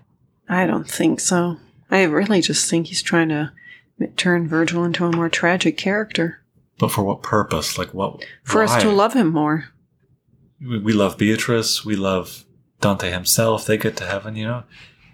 Yeah, we could love Virgil a lot and have him be saved. I don't know. If you're fantasizing, if this is your acid trip, why not? I don't know. We'll move on. Unsolved mystery. We'll pass, because I alluded to it earlier, we'll pass this wonderful simile of the quote-unquote sodomites passing each other in lines, kissing each other on the face like ants. Isn't that lovely? Why ants? I don't think of ants as being very good kissers. Well, but then, because when they meet, they exchange information about what they've gathered through their face, so they kiss. Thank you. You know what I mean? Yes. I get it. Love in the right amount or for the right things. I think the implication there is that it creates a kind of healthy community. You know, ants live in this insanely organized and successful communities, you know? Mm-hmm. I love that Dante straight up calls Virgil his father here in Canto 23. Oh, well, actually, it's even better than that. He says, "My more than father called to me, 'Dear son, come with me now. The time allotted us ought to be spent more profitably.' My more than father." Which means what? You're making me retread old territory. This makes me mad. My more than father? You don't get to come with me. In Canto 27, there's this angel that tells them that if they want to get into the Garden of Eden, so they see in the distance this earthly paradise on the very top of the mountain, and this angel says to them, if you want to enter it, you have to pass through this wall of flame. And I love that Virgil tries to persuade Dante in a couple ways, like, oh, don't worry, this flame won't hurt you. You will feel pain, but it won't hurt you. You could stay in it 1,000 years and it won't burn any of your hairs. None of these quite convince him to jump through it until he says this, "Think, my son, you shall see Beatrice when this wall is passed." Mm-hmm. And then instantly, Dante jumps through. I know, this one says, "My loving father tried to comfort me talking of Beatrice as we moved. Already I can see her eyes, it seems." It's like what you would say to a kid who's at the dentist, like, don't worry, I can see that ice cream cone you're about to get. It's almost here, you know? Just endure it for 5 more minutes. I know. It's so wonderful. And I liked here, too, while meditating, staring up at them, at the stars, sleep overcame me, sleep which often brings the knowledge of events before the fact. I like this bit because it reminded me of what you've been talking about dreams. You've been reading about dreams, Jung, right? Yeah. And how they want to teach us things. The knowledge of events before the fact. You know, the subconscious maybe tells you what to do. Yeah. So you think you saw it in a dream, but before it happened, but really your subconscious told you to do a thing. Yeah, and Dante has had 3 dreams on his way up here. I don't remember where the third one comes. He's about to have another one that's kind of prophetic. But yeah. Imagine dreams in purgatory. Important dreams. Things are told to him in these dreams that matter. Mysteries are so important in these books, aren't they? Half informations. Well, okay, to kind of like calm myself down, my rage at Dante's anti-Virgilness. It is true that the cerebral mind, the rational mind, the intellectual mind has limits. Mm-hmm. That this is only half or maybe even less than half of the way we live in the world. The other half is emotions, instinct, intuition, maybe even belief or faith, whatever that means, or dream or the unconscious. I mean, there are many, many other categories of life that are important other than fact or reason. Mm-hmm. And so I think Virgil, according to Dante, for Virgil, there is only fact and reason. So if that's how you choose to live in the world, ignoring all these other aspects of humanity, the intuitive, the emotional, the unconscious, the dreamlike, the instinctual, the passionate, then you're limited. That can only get you so far. You'll have a limited, kind of stunted half of a life, you know? So Virgil attempts these discourses like, oh, this is free will and this is love. But also Dante is being educated up this mountain in dreams. I know. in imagery, in art, in painting, in emotion, in symbol. These things all kind of transcend or subvert or obfuscate the rational mind. Yeah. Their friendship or whatever, father-son relationship really does seem like perfect combination of what we should be, right? Sense and sensibility. Yin and yang, sense and sensibility, yeah. They need they don't. Dante needs him. Yeah, it's tricky. I don't know. I mean, why don't they stay together if that's the case? I miss Virgil. When he leaves, he's like it's like an amputated limb. I really feel an absence. Oh, so maybe you're right. Like, they do need each other. As a symbol for the limits of the cerebral mind or rational thought, I can see why Dante can't come into heaven. Because... Dante? Sorry. I can see why Virgil can't come into heaven. Heaven, if we take heaven to be not a place, but a kind of fully realized well-being, to live in heaven is to fully realize your well-being as a human. Yeah? Do you know what I mean? No. Well, Christ says the kingdom of God is within you, and that we shouldn't look for it here or there, so I'm taking it to be that it's not a place. Oh, I see. But that it's a state of being. It's a state of being in which you are your well-being is maximalized. Right. You love passionately the things that you should love. Your vices are not the master of you. Not that you've purged yourself of vices, but they're not the master of you. Mm-hmm. So, in order to get into this quote-unquote heaven, in which your well-being is fully maximalized, you can't limit yourself to living an only cerebral or intellectual or rational life. So that's why, as a symbol, Virgil can't come into heaven. Because he's not emotional enough. Because there's no place in heaven for... It's not that Virgil... I don't know. He's not willing to succumb, to give in to this place where you have to let go of a certain rationale. That's what I kind of mean. And again, I'm kind of freestyling here. I'm not exactly sure this is... I could be way out on a limb, but it's not that Virgil is guilty of anything per se. It's that just his way of living isn't complete and won't lead to complete self-individuation, aka heaven. You know, we all know those people who excel in one dimension, but only on one dimension. Black and white. Virgil does Dante live in the gray? It's not that. Well, I mean, I don't want to disagree with you per se, but maybe a better way of phrasing it would be dimensions. Like Virgil lives two-dimensionally. Dante has these other dimensions. Virgil doesn't love passionately. He doesn't dream. He doesn't swoon. You know, Virgil's... Doesn't he? I haven't read the Aeneid, so I have no idea. Well, the hero is very duty-bound, you know. This is my duty. I'm going to do it. There's no moment of passion without no, the unbridled. The passionate lover, the unbridled lover is Dido, and she's clearly a kind of like negative case study, a cautionary tale. Interesting. So Dante, of course, would look at that and be like, I want a character who is right in his unbridled passion. Yeah, I want unbridled passion. Enter Beatrice. And Beatrice herself believes in unbridled passion and doesn't think Dante had enough of it. Yeah, we'll get there. Yeah. How great is this flame that is hotter than boiling glass? I love that detail. But can we talk for a second about this flame? So this flame purifies him. Mm-hmm. I mean... You pass through fires in your life, right? Well, yeah, I mean... Can they make you better? Everybody has... Yeah.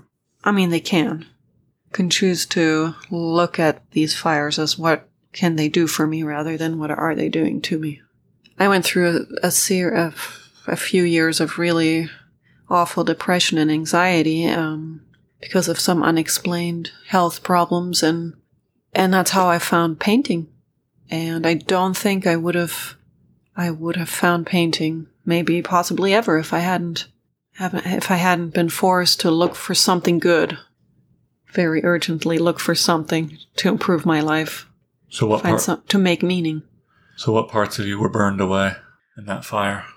I can definitely say the part that believed that I deserved good things. You know, I think that's a weird way of living life. We don't get rewards for everything we do. Sometimes good things happen to us. And of course, if you try to make yourself available for good things to happen, like, you know, through certain actions, working towards a goal, you know, being diligent and ambitious and whatnot. But yeah, you don't just, there's no rule that says that you deserve to be healthy, that you deserve to be happy even. Yeah. So that was a useful, very useful lesson. Hard to accept, but I think I finally did accept it, and I'm not a pessimist because of it now. Rather, I feel like I just am more open to accepting that things don't go as planned. You're more resilient. Yeah. You're closer to living in heaven. You know what I mean? Back to our other conversation about the state of being that is known as heaven. There are certain immaturities in all of us that we need to leave behind if we need to enter a higher state of well-being. Mm-hmm. And that higher state of well-being doesn't mean that it's less painful, that it involves less pain. It could involve more pain. Mm. But it involves a greater, more developed inner resilience. Things are burned off of us that we're weak or bad or flawed or sick. Yeah, or and we holding can us choose. back. Right, and we can choose whether we want to regress or progress, right? Yeah, these fires are, maybe daily. They're kind of cyclical. This is a process. Yeah, Dante didn't have to go through the fire, but he chose to. And it did hurt. Yeah. It's hotter than boiling glass. Yeah, and in life, you can't always choose whether to go through the fire, but you can choose whether to accept it or not.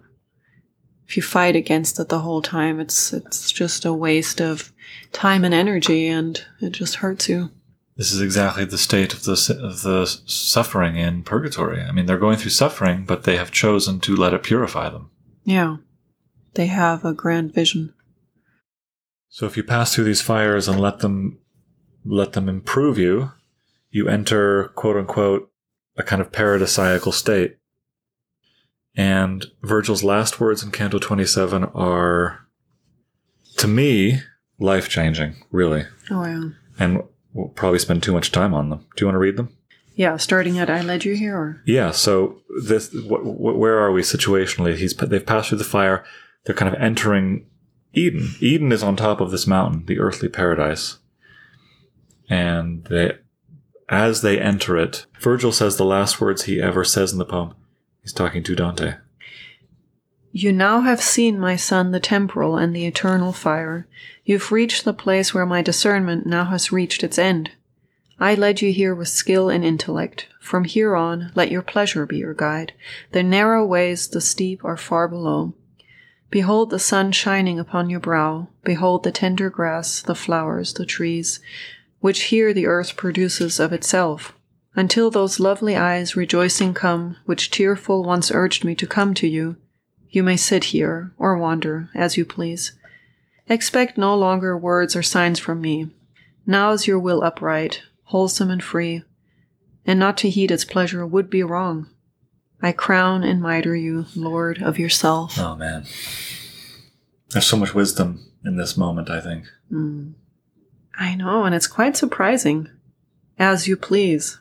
Suddenly there's all this freedom. Let pleasure be your guide. Pleasure is the law here. It's so great. Not to heed to pleasure would be wrong. Yeah. It's incredible. Now that he's gone through so much, in the inferno and the fires and whatnot, now he's able to handle pleasure. Yeah. He knows how to experience it without letting it corrupt him. Yeah. It's a kind of, this is how I read it. That's exactly how I read it. It's a kind of, you have to go through a kind of apprenticeship, a kind of humiliation, a kind of long period of obedience. Mm-hmm. This is what Virgil means when he says, you are past the steep ways, past the narrow part. Mm-hmm. We began our discussion of the Divine Comedy by Virgil telling Dante that if you want to get up there, you have to go to hell first. So kind of, you have to, Nietzsche has this triple symbolic metaphor of the camel, the lion, and the child. So people go through stages of these where they're the camel, a beast of burden. They have to bear a burden on steep and narrow paths. But if they do that, if they train themselves and humble themselves and are patient and learn strength, they can become a lion.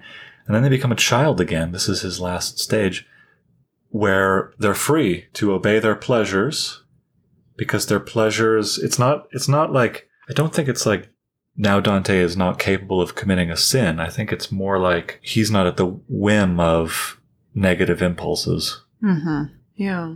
And adults can enter, a few rare adults can enter the second childhood where they, here is your will upright, free, and whole, and you would be in error not to heed whatever your own impulse prompts you to. We should be hearing some version of Paolo and Francesca in hell there, like, obey your impulses. That sounds very sinful, doesn't it? Obey your impulses. But there's a version of that if we become masters of ourselves, then our impulses can never be sinful. Right. The adulterous couple there in the beginning is not ready to let pleasure guide them. Because they haven't done that hard work on the steep and narrow way, you know?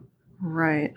Yeah, isn't that fascinating? You have to basically live at least until you're like middle-aged, basically, and experience all that life to maybe one day begin to be able to be wise enough or experienced enough to give yourself to pleasure without hurting yourself or others. Mm-hmm. What does that look like in real life? I'm going to read you some Nietzsche. I think it's analogous. He's making the same point here. Giving style to one's character, a great and rare art. It is exercised by those who see all the strengths and weaknesses of their own nature and then comprehend them in an artistic plan until everything appears as art and reason.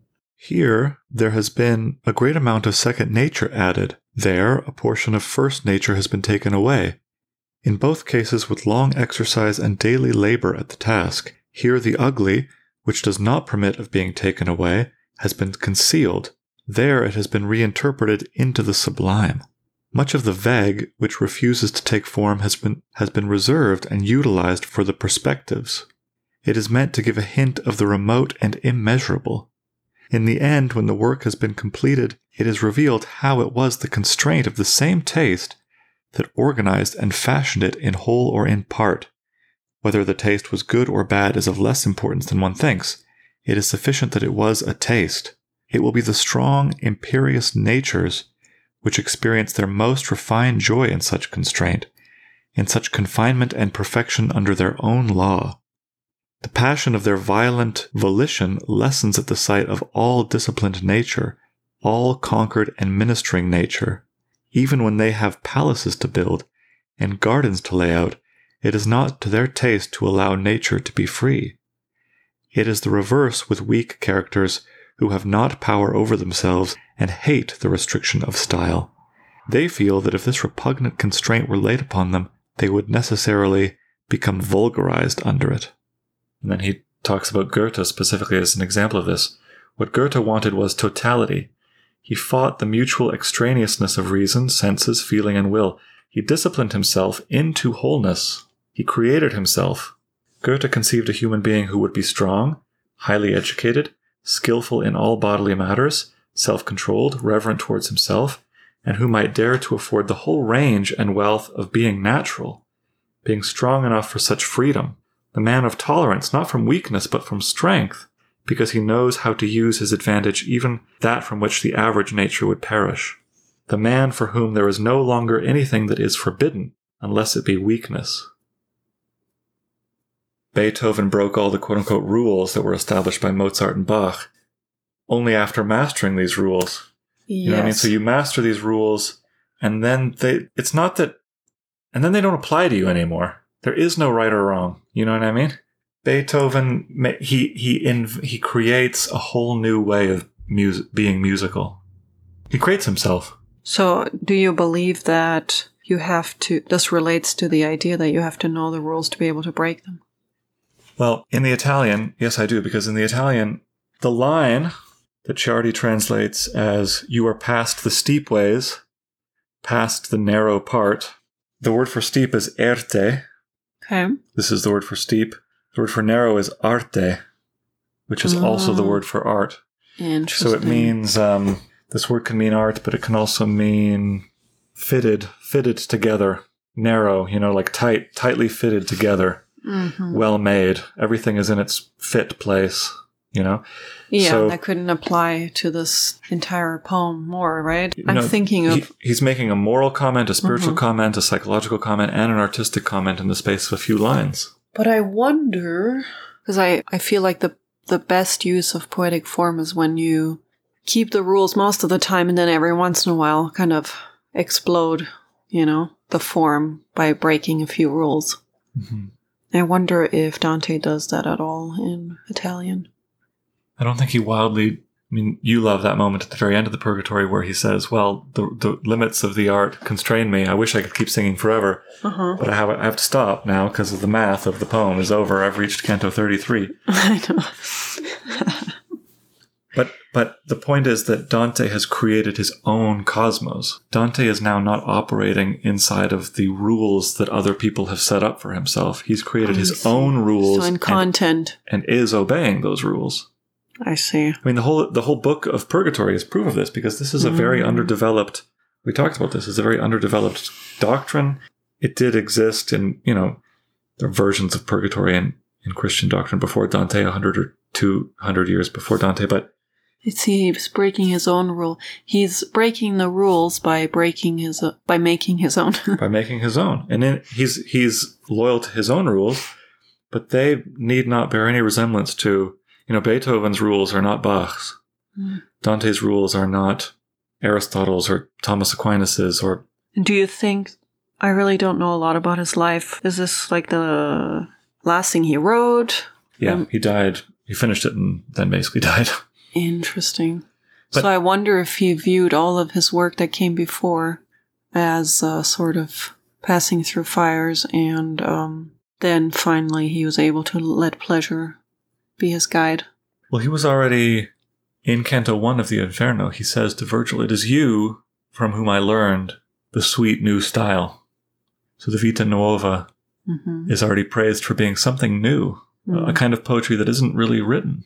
He's already doing this before. I see. But I want to talk for a few more minutes about how this applies to us in our own lives. We're talking about artists and Goethe and all these people and Beethoven who break their rules and transcend norms. But for those of us who go to Walmart and make dinner and do the dishes, I think this is immensely relevant. It is possible to achieve a kind of self-mastery that enables us to live virtuous lives, but lives that are dictated only by our own pleasures. What Emerson would call whim. You know what I mean? If you're in a good place, there's not few wrong decisions you can make mentally. That's right. It's not that you're like, oh, murder doesn't apply to me, I'll go on a killing spree. No, that's not what we're talking about. We're saying you do what is best for you and the people that you love, and you do these things because it's best for you and the people that you love, not because the society expects you to do it. Yeah. It's like most often we obey the rules because we want social approval. Not because we feel it's our second nature. Precisely. That's precisely it. We want social approval. It's a kind of maybe positive peer pressure, like, oh, don't, act this way and you'll get a promotion. And everyone says, okay, I'll act this way because I want a promotion. But that's the elementary school of... That's not real virtue. Yeah. It's not real virtue. Yeah. What you want is to arrive in a place where you act totally unselfconsciously. Virgil says to Dante, go into paradise. Let your own good pleasure be your guide. Do what you want. Do whatever you want. Because now you have passed through those fires. You can be trusted enough. Nothing that you want will be bad. And if people think it's bad, if they say it's bad, then they don't really, they misunderstand. You know what I mean? People say Beethoven's late quartets aren't music. They don't get it, They're behind in some way. Have I made this point? Yeah. Emerson, in Self-Reliance, I'll just read one more bit. Trust thyself. Every heart vibrates to that iron string. Accept the place the divine providence has found for you, the society of your contemporaries, the connection of events. Great men have always done so, and confided themselves childlike, there we go, to the genius of their age, betraying their perception that the absolutely trustworthy was seated at their heart, working through their hands, predominating in all their being. And we are now men, and must accept in the highest mind the same transcendent destiny, and not minors and invalids in a protected corner, not cowards fleeing before a revolution, but guides, redeemers, and benefactors, obeying the almighty effort and advancing on chaos and the dark. I think Emerson's self-reliance doctrine is precisely this. Mm-hmm. If mother and father say it's bad for you, then you have to say, I have to do what is right for me. Whatever Virgil does, whatever they are up to, Virgil and Dante always assume that it's always some sort of metaphor for literature and reading. So if you read this last part here as an analogy for reading, what do you think that could mean? Yeah. Expect no longer words or signs from me. Now is your will upright.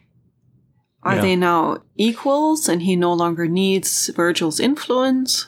This is a very good question. I'm encountered with this question all the time at work because these young adults come into college and a lot of them don't have great taste in what to read.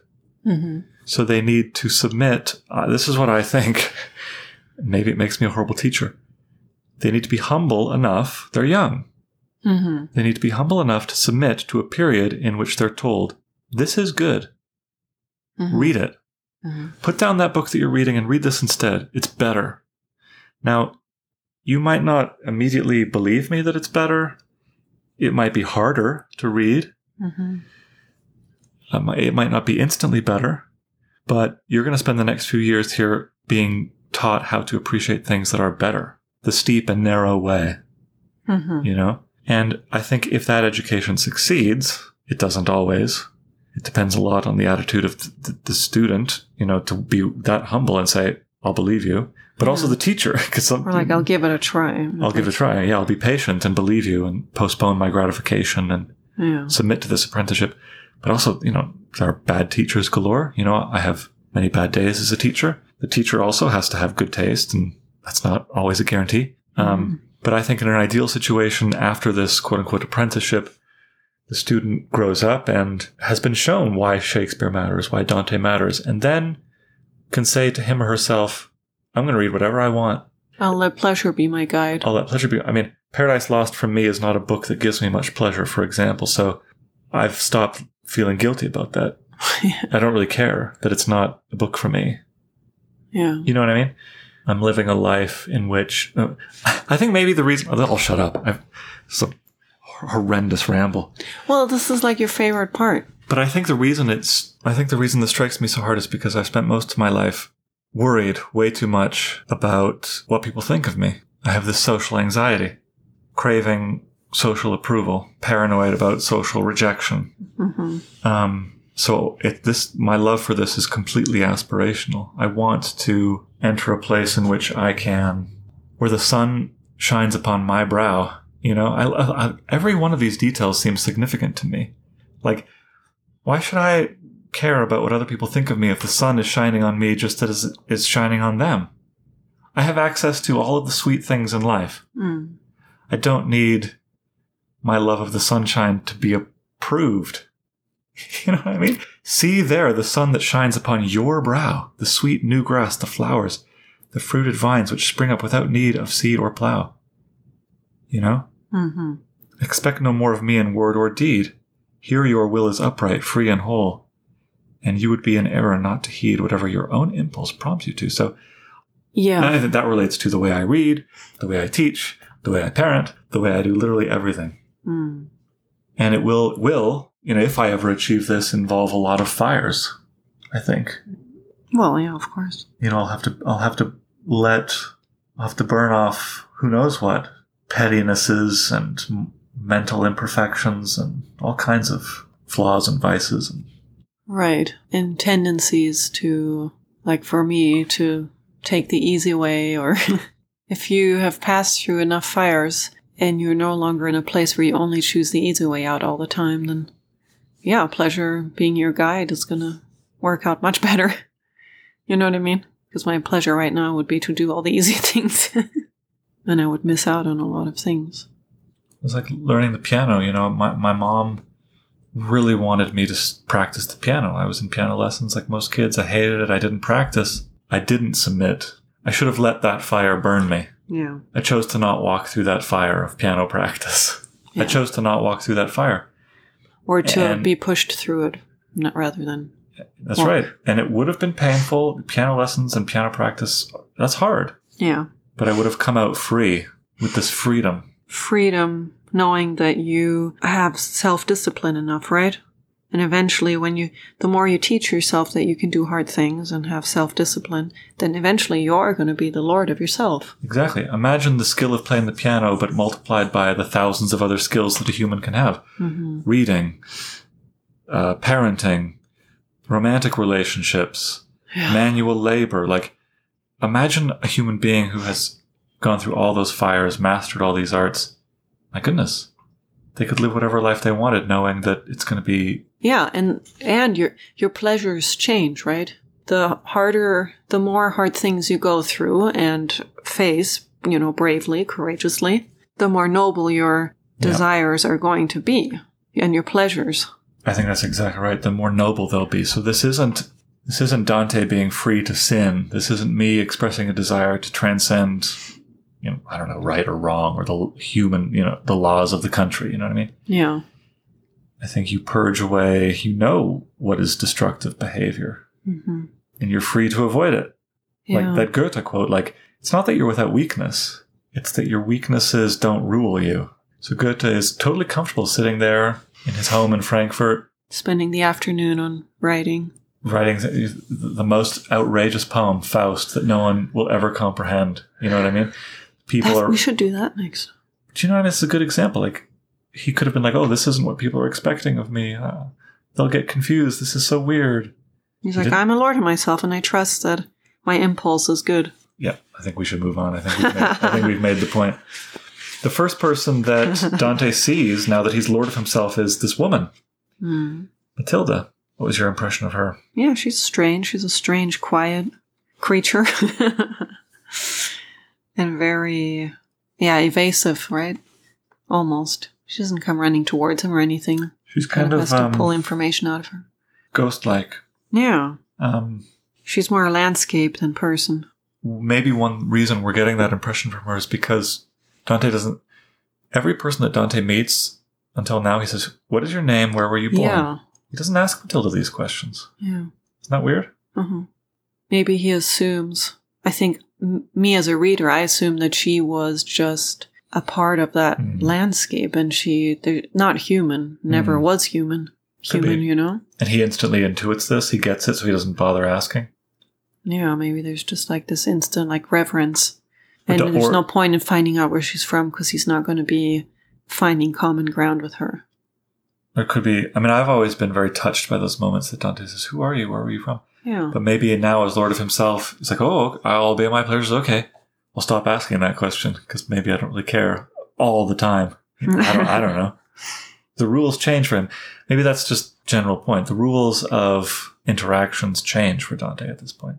I love this very saucy. As nymphs of old went wandering alone, this is Canto 29. As nymphs of old went wandering alone through the deep shaded woodlands, some pursuing and others seeking to evade the sun, so then she started up the riverside, and on my own bank I kept pace with her. So nymphs are this pagan symbol, naked, free spirits, kind of sexual beings, and he's making this quite erotic metaphor. How do you know they're naked? Well, that's what a nymph is. They're always naked?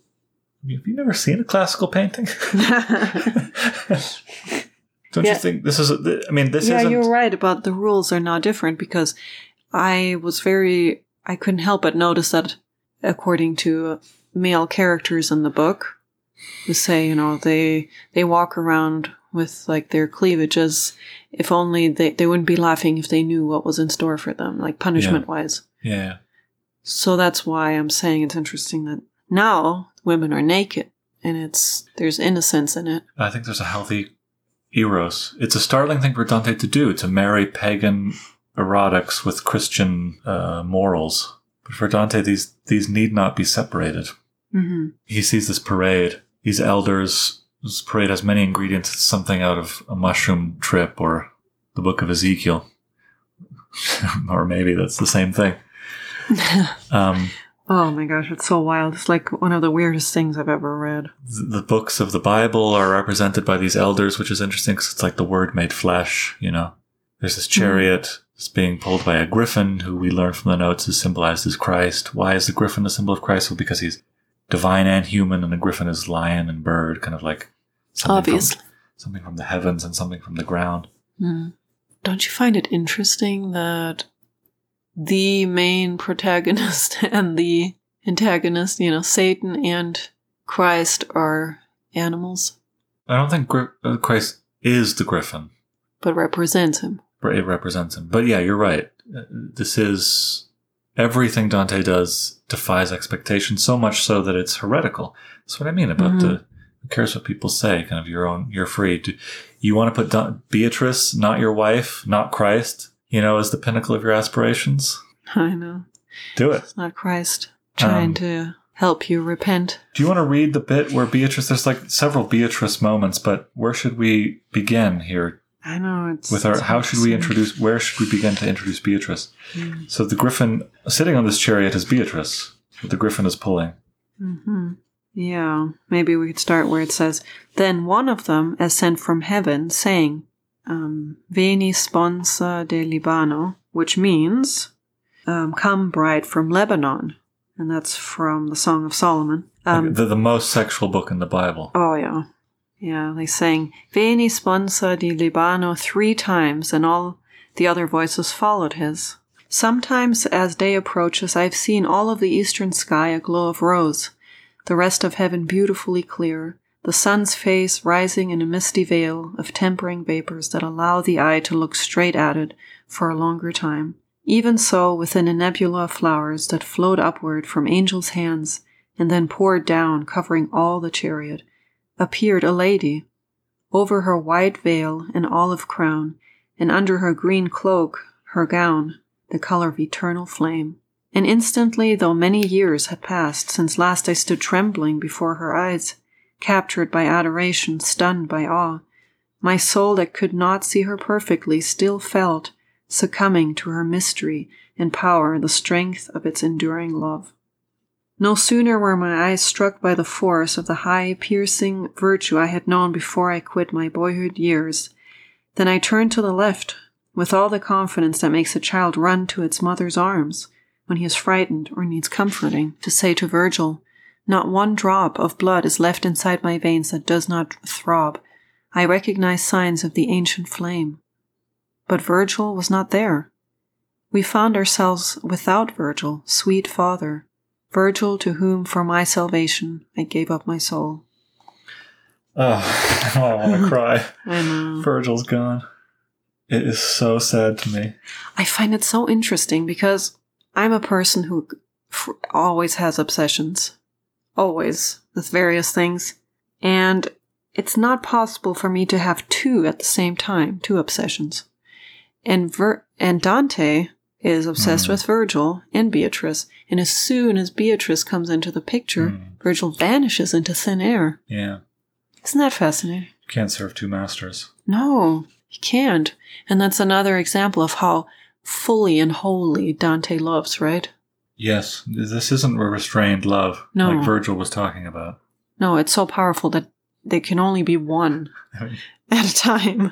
She comes in this chariot under a rain of flower blossoms that are being sprinkled by angels, shining brilliantly. All of the blood in Dante's veins is throbbing in her presence, I can't even see her totally yet. Instantly smitten by this force and transfixed, right? Anyway, and just like those hymns earlier in the Purgatory that you can't hear fully, but you don't hear all the words.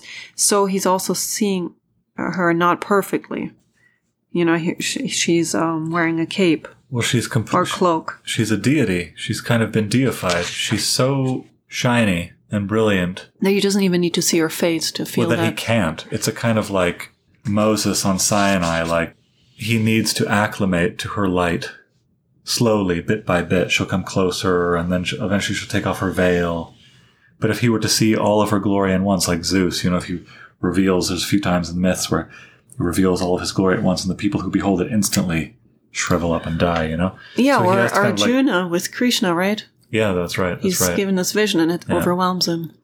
So Beatrice, he has to kind of like baby step his way into looking at her.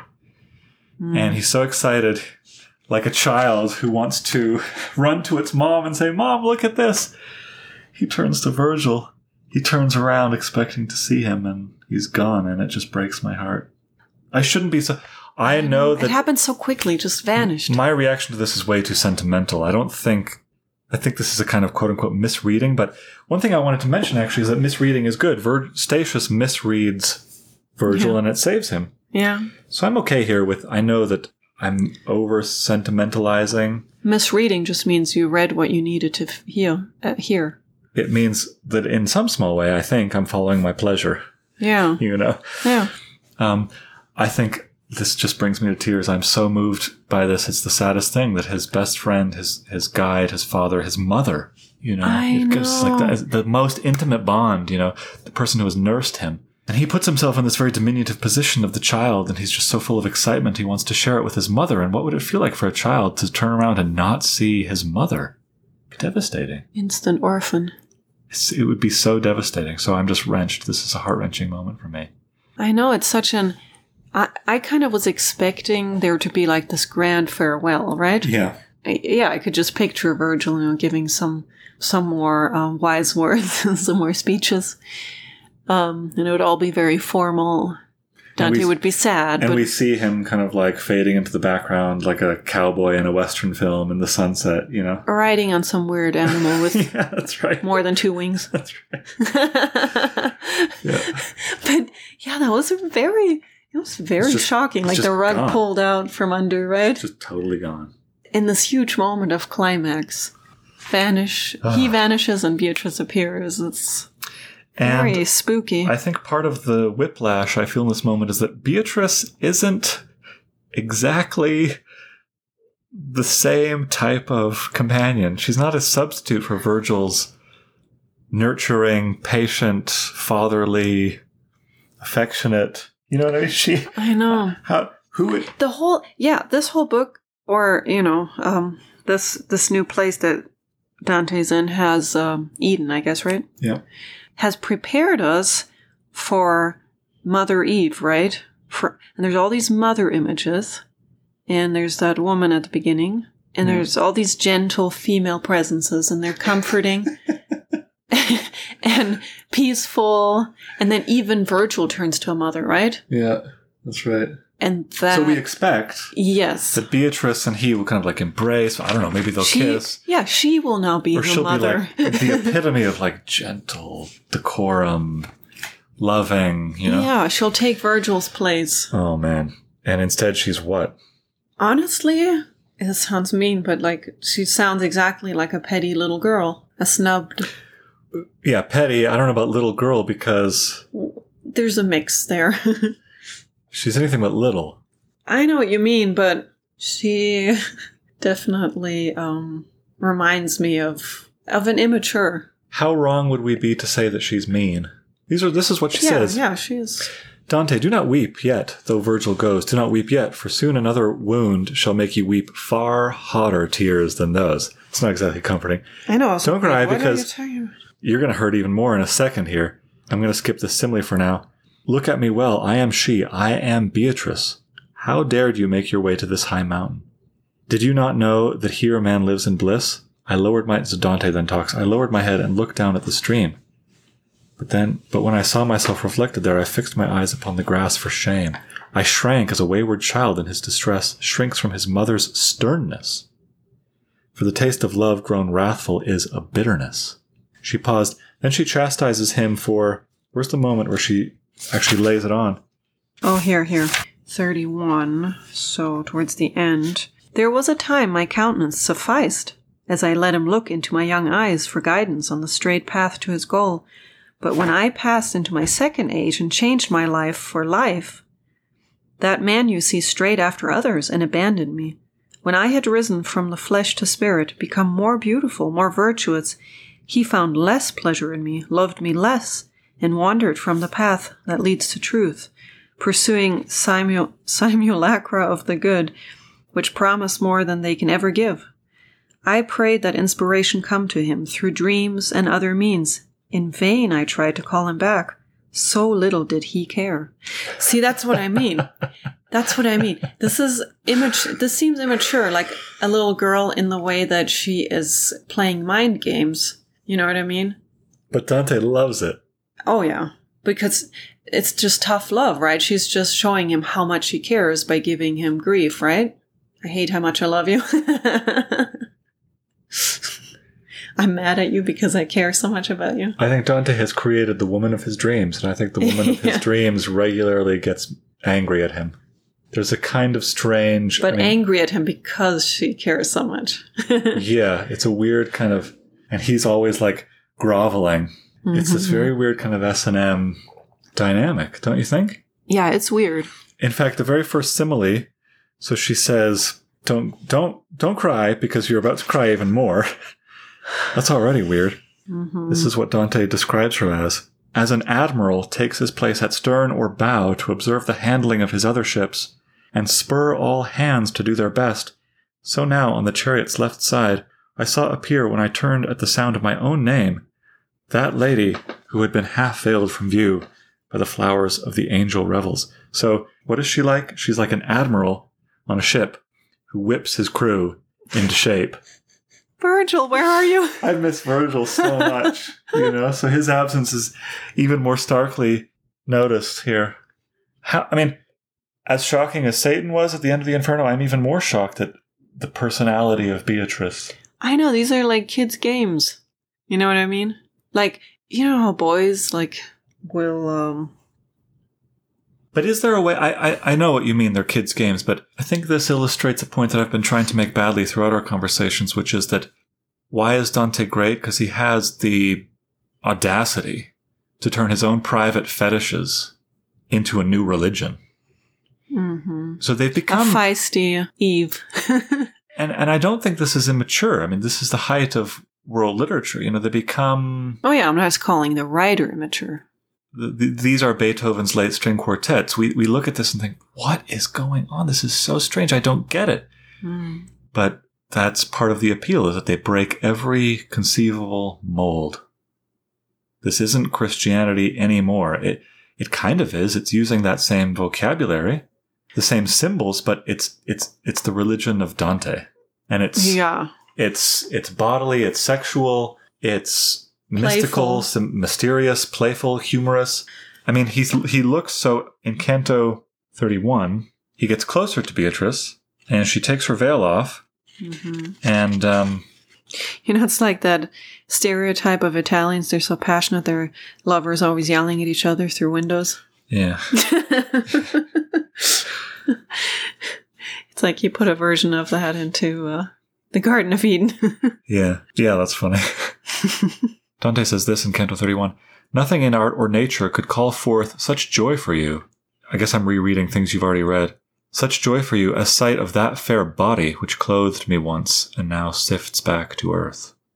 So Dante loves Beatrice's body, And further proof of this is she takes her veil off and Beatrice says, look deep, look well, however your eyes may smart. We have led you now before those emeralds from which love shot his arrows through your heart. So Beatrice's eyes are emeralds that have pierced Dante's heart. Beatrice's eyes. So it's not her personality. Mm-hmm. It's not her spirit.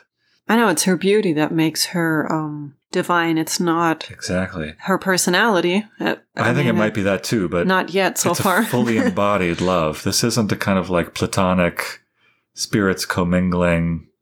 Yeah. 1,000 burning... So he looks into Beatrice's eyes, and this is what the poem says. 1,000 burning passions, every one hotter than any flame, held my eyes fixed to the lucent eyes she held fixed on the griffin. Like sunlight in a glass, the twofold creature shone from the deep reflection of her eyes, now in the one, now in the other nature. She's looking at the griffin. Yeah. He's looking at her. So in her eyes, they're so bright and glossy and shiny that he can see the griffin, the reflection. I see. So any access he's getting to Christ is through Beatrice's body. Mm. That, in a nutshell, is religion to Dante. Yeah. Before I had read this, my whole life I've been hearing people talk about the Divine Comedy, and I always wanted to read it. And, Beatrice, I pictured her as some kind of, perfect, divine creature who is basically, sits on God's right side. Yeah. Yeah, it was a shock. A pleasant shock for me. It's better this way. It is. It really is, yeah. Because she has individual character. She's not just a trope. I know. I've also heard people say, oh, the Divine Comedy gets a little boring or something in Purgatory or the Paradiso. And I thought, yeah, people probably turn into like righteous robots. But not so. No. It's the opposite. I love that there's room for passionate pettiness. Yeah. And like, I don't even know what to call it. Well, what are those fights called that are just there to prove to each other that you're crazy about each other? Lovers' quarrels. Yeah, there you go. You don't know because we never have them. No, but I think we do, which means our relationship is perfect. That's the point you're making, right? I think every relationship has. You want to know that the other person cares, and you stir up something. You know what I mean? You stir up some small like fight or argument just to kind of test the waters. You know what I mean? Well, it's yin and yang. Yang is the masculine, yin is the feminine. So these two things are kind of opposites, kind of fire and water.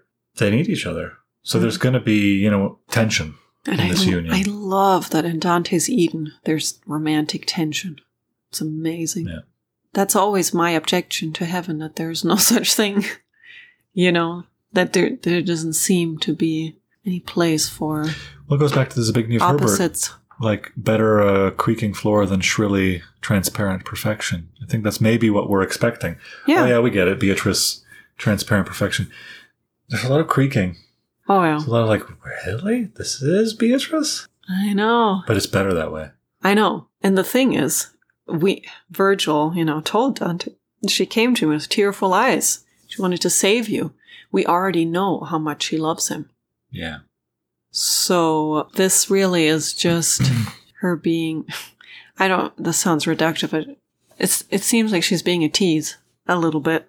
But so be it. If that's what Dante wants, if that's salvation for Dante, I think that's the point. Like, yeah, he doesn't want a perfect angel. I think midway on the journey of our life, if this was about you or me, you would be my Beatrice. But really, You'd be mine. But that's true, though. Like, Beatrice doesn't come down and save everyone. She just comes down and saves the person she wants. And the person she wants is Dante. And the person that Dante wants to be saved by is Beatrice. So the Divine Comedy written by you would look totally different. This is why Virgil's last words to Dante are so great, because it's like, whatever your pleasure is, you follow your whim, to use Emerson's word. You go where you want to go. And when you write your Divine Comedy, it's going to look way different than Dante's. Well, I love Dante so much because he broke all of the pre-expectations of dogma. It's so undogmatic, this poem. It's almost heretical. I keep saying that. But when Christ says a lot of very strange things. I know, like, that he would come like a thief in the night. I always thought that was really sinister, like a really strange. He says all kinds of weird things. I come not with peace, but a sword. Or he literally says, resist not evil. What? Yeah. Or, this is my body. It's the bread, The bridegroom, suddenly sexual. Well, and breaking the bread and saying, this is my body. Eat it. Eat my body. It's like, what? Dante is kind of, in a way, more Christian than Christian because he's rolling with it. He's being as weird as Christ. Christ showed us the way. And what is the way? Be as weird as you need to be. Not necessarily do exactly what Christ did, because that wouldn't be being true to yourself. But this is like what Virgil says, like, follow your own pleasures and be your own person.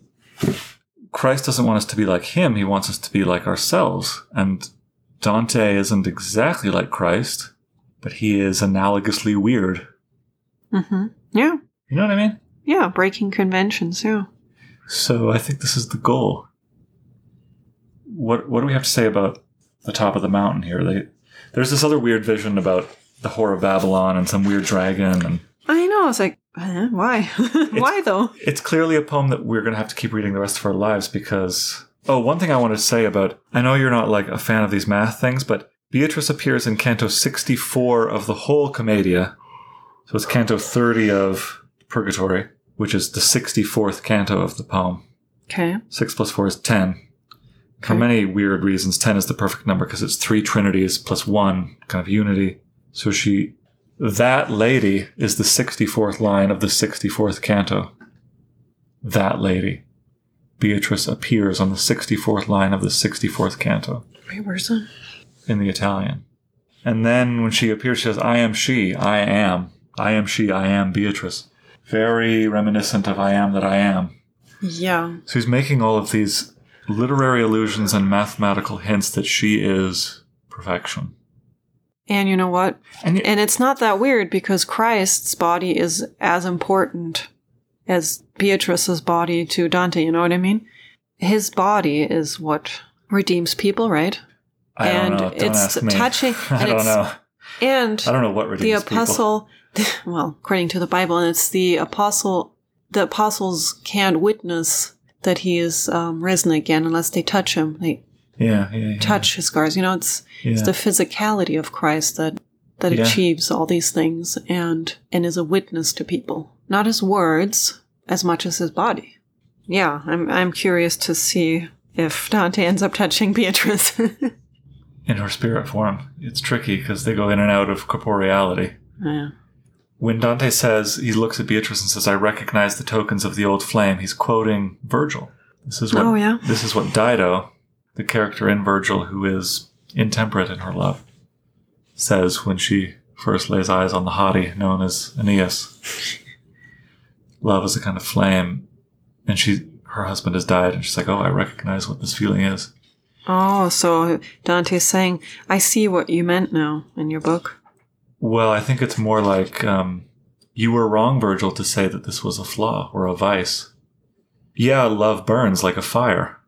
But that's not bad. In fact, it's salvation. I think Virgil thought it was bad. Yeah. Dante thinks it saves. So he's kind of rescuing the pagan Virgilian mode and making it quote-unquote Christian, but it's not even really, it's sect of one. Again, it's not even traditional Christianity. But maybe it is traditional Christianity. When Christ says, this is my body, and I am the way, the truth, and the light, it's like, what does he mean? Does anyone know what he means? When he says, I am the way, the truth, and the light. Yeah, Dante could look at that and be like, I wonder what bodies I know that could be the way, the truth, and the light, right? You know, I think that's exactly right. What saves is embodied love. Embodied and multi-layered love. You liked this paint sleep thing. I mean, that sounds like a good way to end, but shouldn't we say things about painting sleep and the stars? The end, yeah. This part, as painter, painting from his model, I would try to show you how I fell asleep, but let whoever can paint sleep, paint sleep. First of all, I love, that's a great moment of humility. It's like, there are limits to what I can do. I can describe, all these realms and romantic love in the wildest ways. There's nothing more psychedelic than this poem. I know, it's so wild, but I know my limits. I can't paint sleep. Reminded me that our son drew. Yeah, when I saw it, I actually immediately teared up. It's hard to describe, but you could give it a try if you think you can paint sleep with words. Oh, well, so he took a letter-sized paper and he started on the right side and with 0, and then the lines traveled left and up and started branching up and to the sides, and the branches became more and more intricate, and so the numbers also became bigger and bigger, like from 0 to 10,000 to 1,000,000. So it's like a river with dozens of branching tributaries. Exactly, yeah, right. It looks like a river. And some branches have other branches that go off. And sometimes the numbers get a little smaller again. Yeah, it goes up and down. And, I mean, it's a general kind of upward trend, but it comes in peaks, and he's 8 years old. And over this amazing drawing, he wrote My Sleep. And it was amazing. So we asked him to describe it to us, and he said, well, the bigger numbers are deeper sleep. And he said, what are these little branches that come off? He's like, oh, I don't know. You just know in sleep it's like different places or something. Yeah. For personal reasons, I love this. Whoever can paint sleep, paint sleep. I was like, oh, Isaac. My son can do it. Read the end. So this is the very end of the Purgatory. Reader, if I had space to write more words, I'd sing, at least in part, of that sweet draught which never could have satisfied my thirst. But now I have completed every page planned for my poem's second canticle. I am checked by the bridle of my art. From those holiest waters I returned, to her reborn, a tree renewed, in bloom, with newborn foliage, immaculate, eager to rise, now ready for the stars. So cool, because at the end of the Inferno, they finally see the stars. At the end of the Purgatory, he's ready for the stars. Yeah. You know what I mean? It's amazing. He's gone through the fire. He's now ready to enjoy, to truly see them. So amazing. How cool is that? It's every part about that is cool. And this thing about I have to obey the limits of my art. I know. The bridle of my art. I know. It's like, so are you serious? the state of being in which you follow your own pleasure still has bridles. You still have to, but they're bridles of your own making. They're not other people's bridles. Right. You invent your own bridles. I know. It's like writers say, each poem has its own laws that you have to obey. Right. I thought, wow, after all the insane images that we just saw, now he's pulling back. Now we have to show some restraint after the Whore of Babylon and the multi-headed dragon and the Griffin of Christ and the Parade of Elders and the But you know what? It almost feels like sweet, like it feels like a relief, like a comfort. I am checked by the bridle of my art. Like I'm not just a wild horse running crazy. This isn't utter chaos. Exactly. Yeah. There is some loving force that reins me in. Let's go back to our hippies. It's like you can preach free love all you want, but that's the childish version of a higher law. And that higher law pleasure is so much greater when there are some rules. Yeah, and restraints and order and... Uh-huh.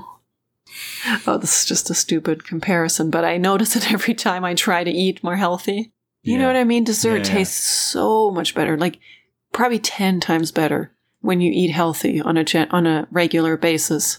That's exactly right. And you can train yourself to follow those pleasures and know they won't harm you. Mm-hmm. Because more pleasures are open to you. And your tastes have improved. Mm-hmm. Your habits have improved. So you won't be eating, pizza every day coated in ranch. Mm-hmm. That's that, you know what I mean? Very Utah. That's the childlike version of follow your pleasure. Okay, follow my pleasure. But if you are, to switch analogies, if you're shown what to read, this book is better than that book. And you graduate from college with a sense of what's better. You've put in the hard work. You've gone on the quote-unquote diet. You've trained your body. You now crave things and can derive pleasure from things that are better. Oh, yeah. And you can be trusted to go through the library savoring things in healthy proportion. You won't hurt yourself. Right. You won't be just reading a junk food diet. I know, like anarchy is completely unexciting to me because this is too much freedom. Too much freedom turns into imprisonment. So we'll see you next time for the Star Trek Dante space adventure. He goes from planet to planet. And he's ready. And he's ready for the stars. I love the idea of being ready for them. Because it's like, well, duh, isn't everybody? But then maybe not. No, we're not. Yeah. We're talking way too long here, but it's like every line of this poem rings 8 bells in my mind. It's like every time I teach Hamlet, for example, a lot. Every time I do, I think this is going to sound really condescending and elitist and maybe even mean. But I think, are my students ready? Mm-hmm. Are they ready for the stars? I think they are ready if I show them that it's much easier to enjoy and experience this play than they think. They don't need to decode it. You know what I mean? Mm-hmm. But it does take some burning away of some preconceptions. Like, this isn't what you think. Don't pay attention to that. This doesn't matter. What matters is this. I'm not that. Mm-hmm. Blah, blah, blah. Yeah. Gosh. I feel like we barely got into it.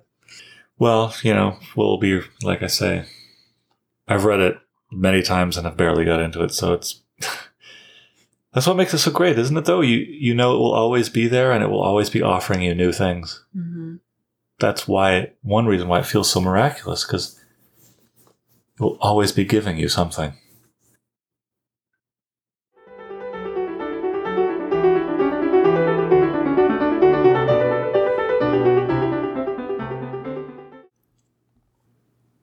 Since we've already talked long enough, there's no poem of the day this time. Next up will be Dante's Paradise, which I'm looking forward to. In the meantime, I hope you enjoy listening.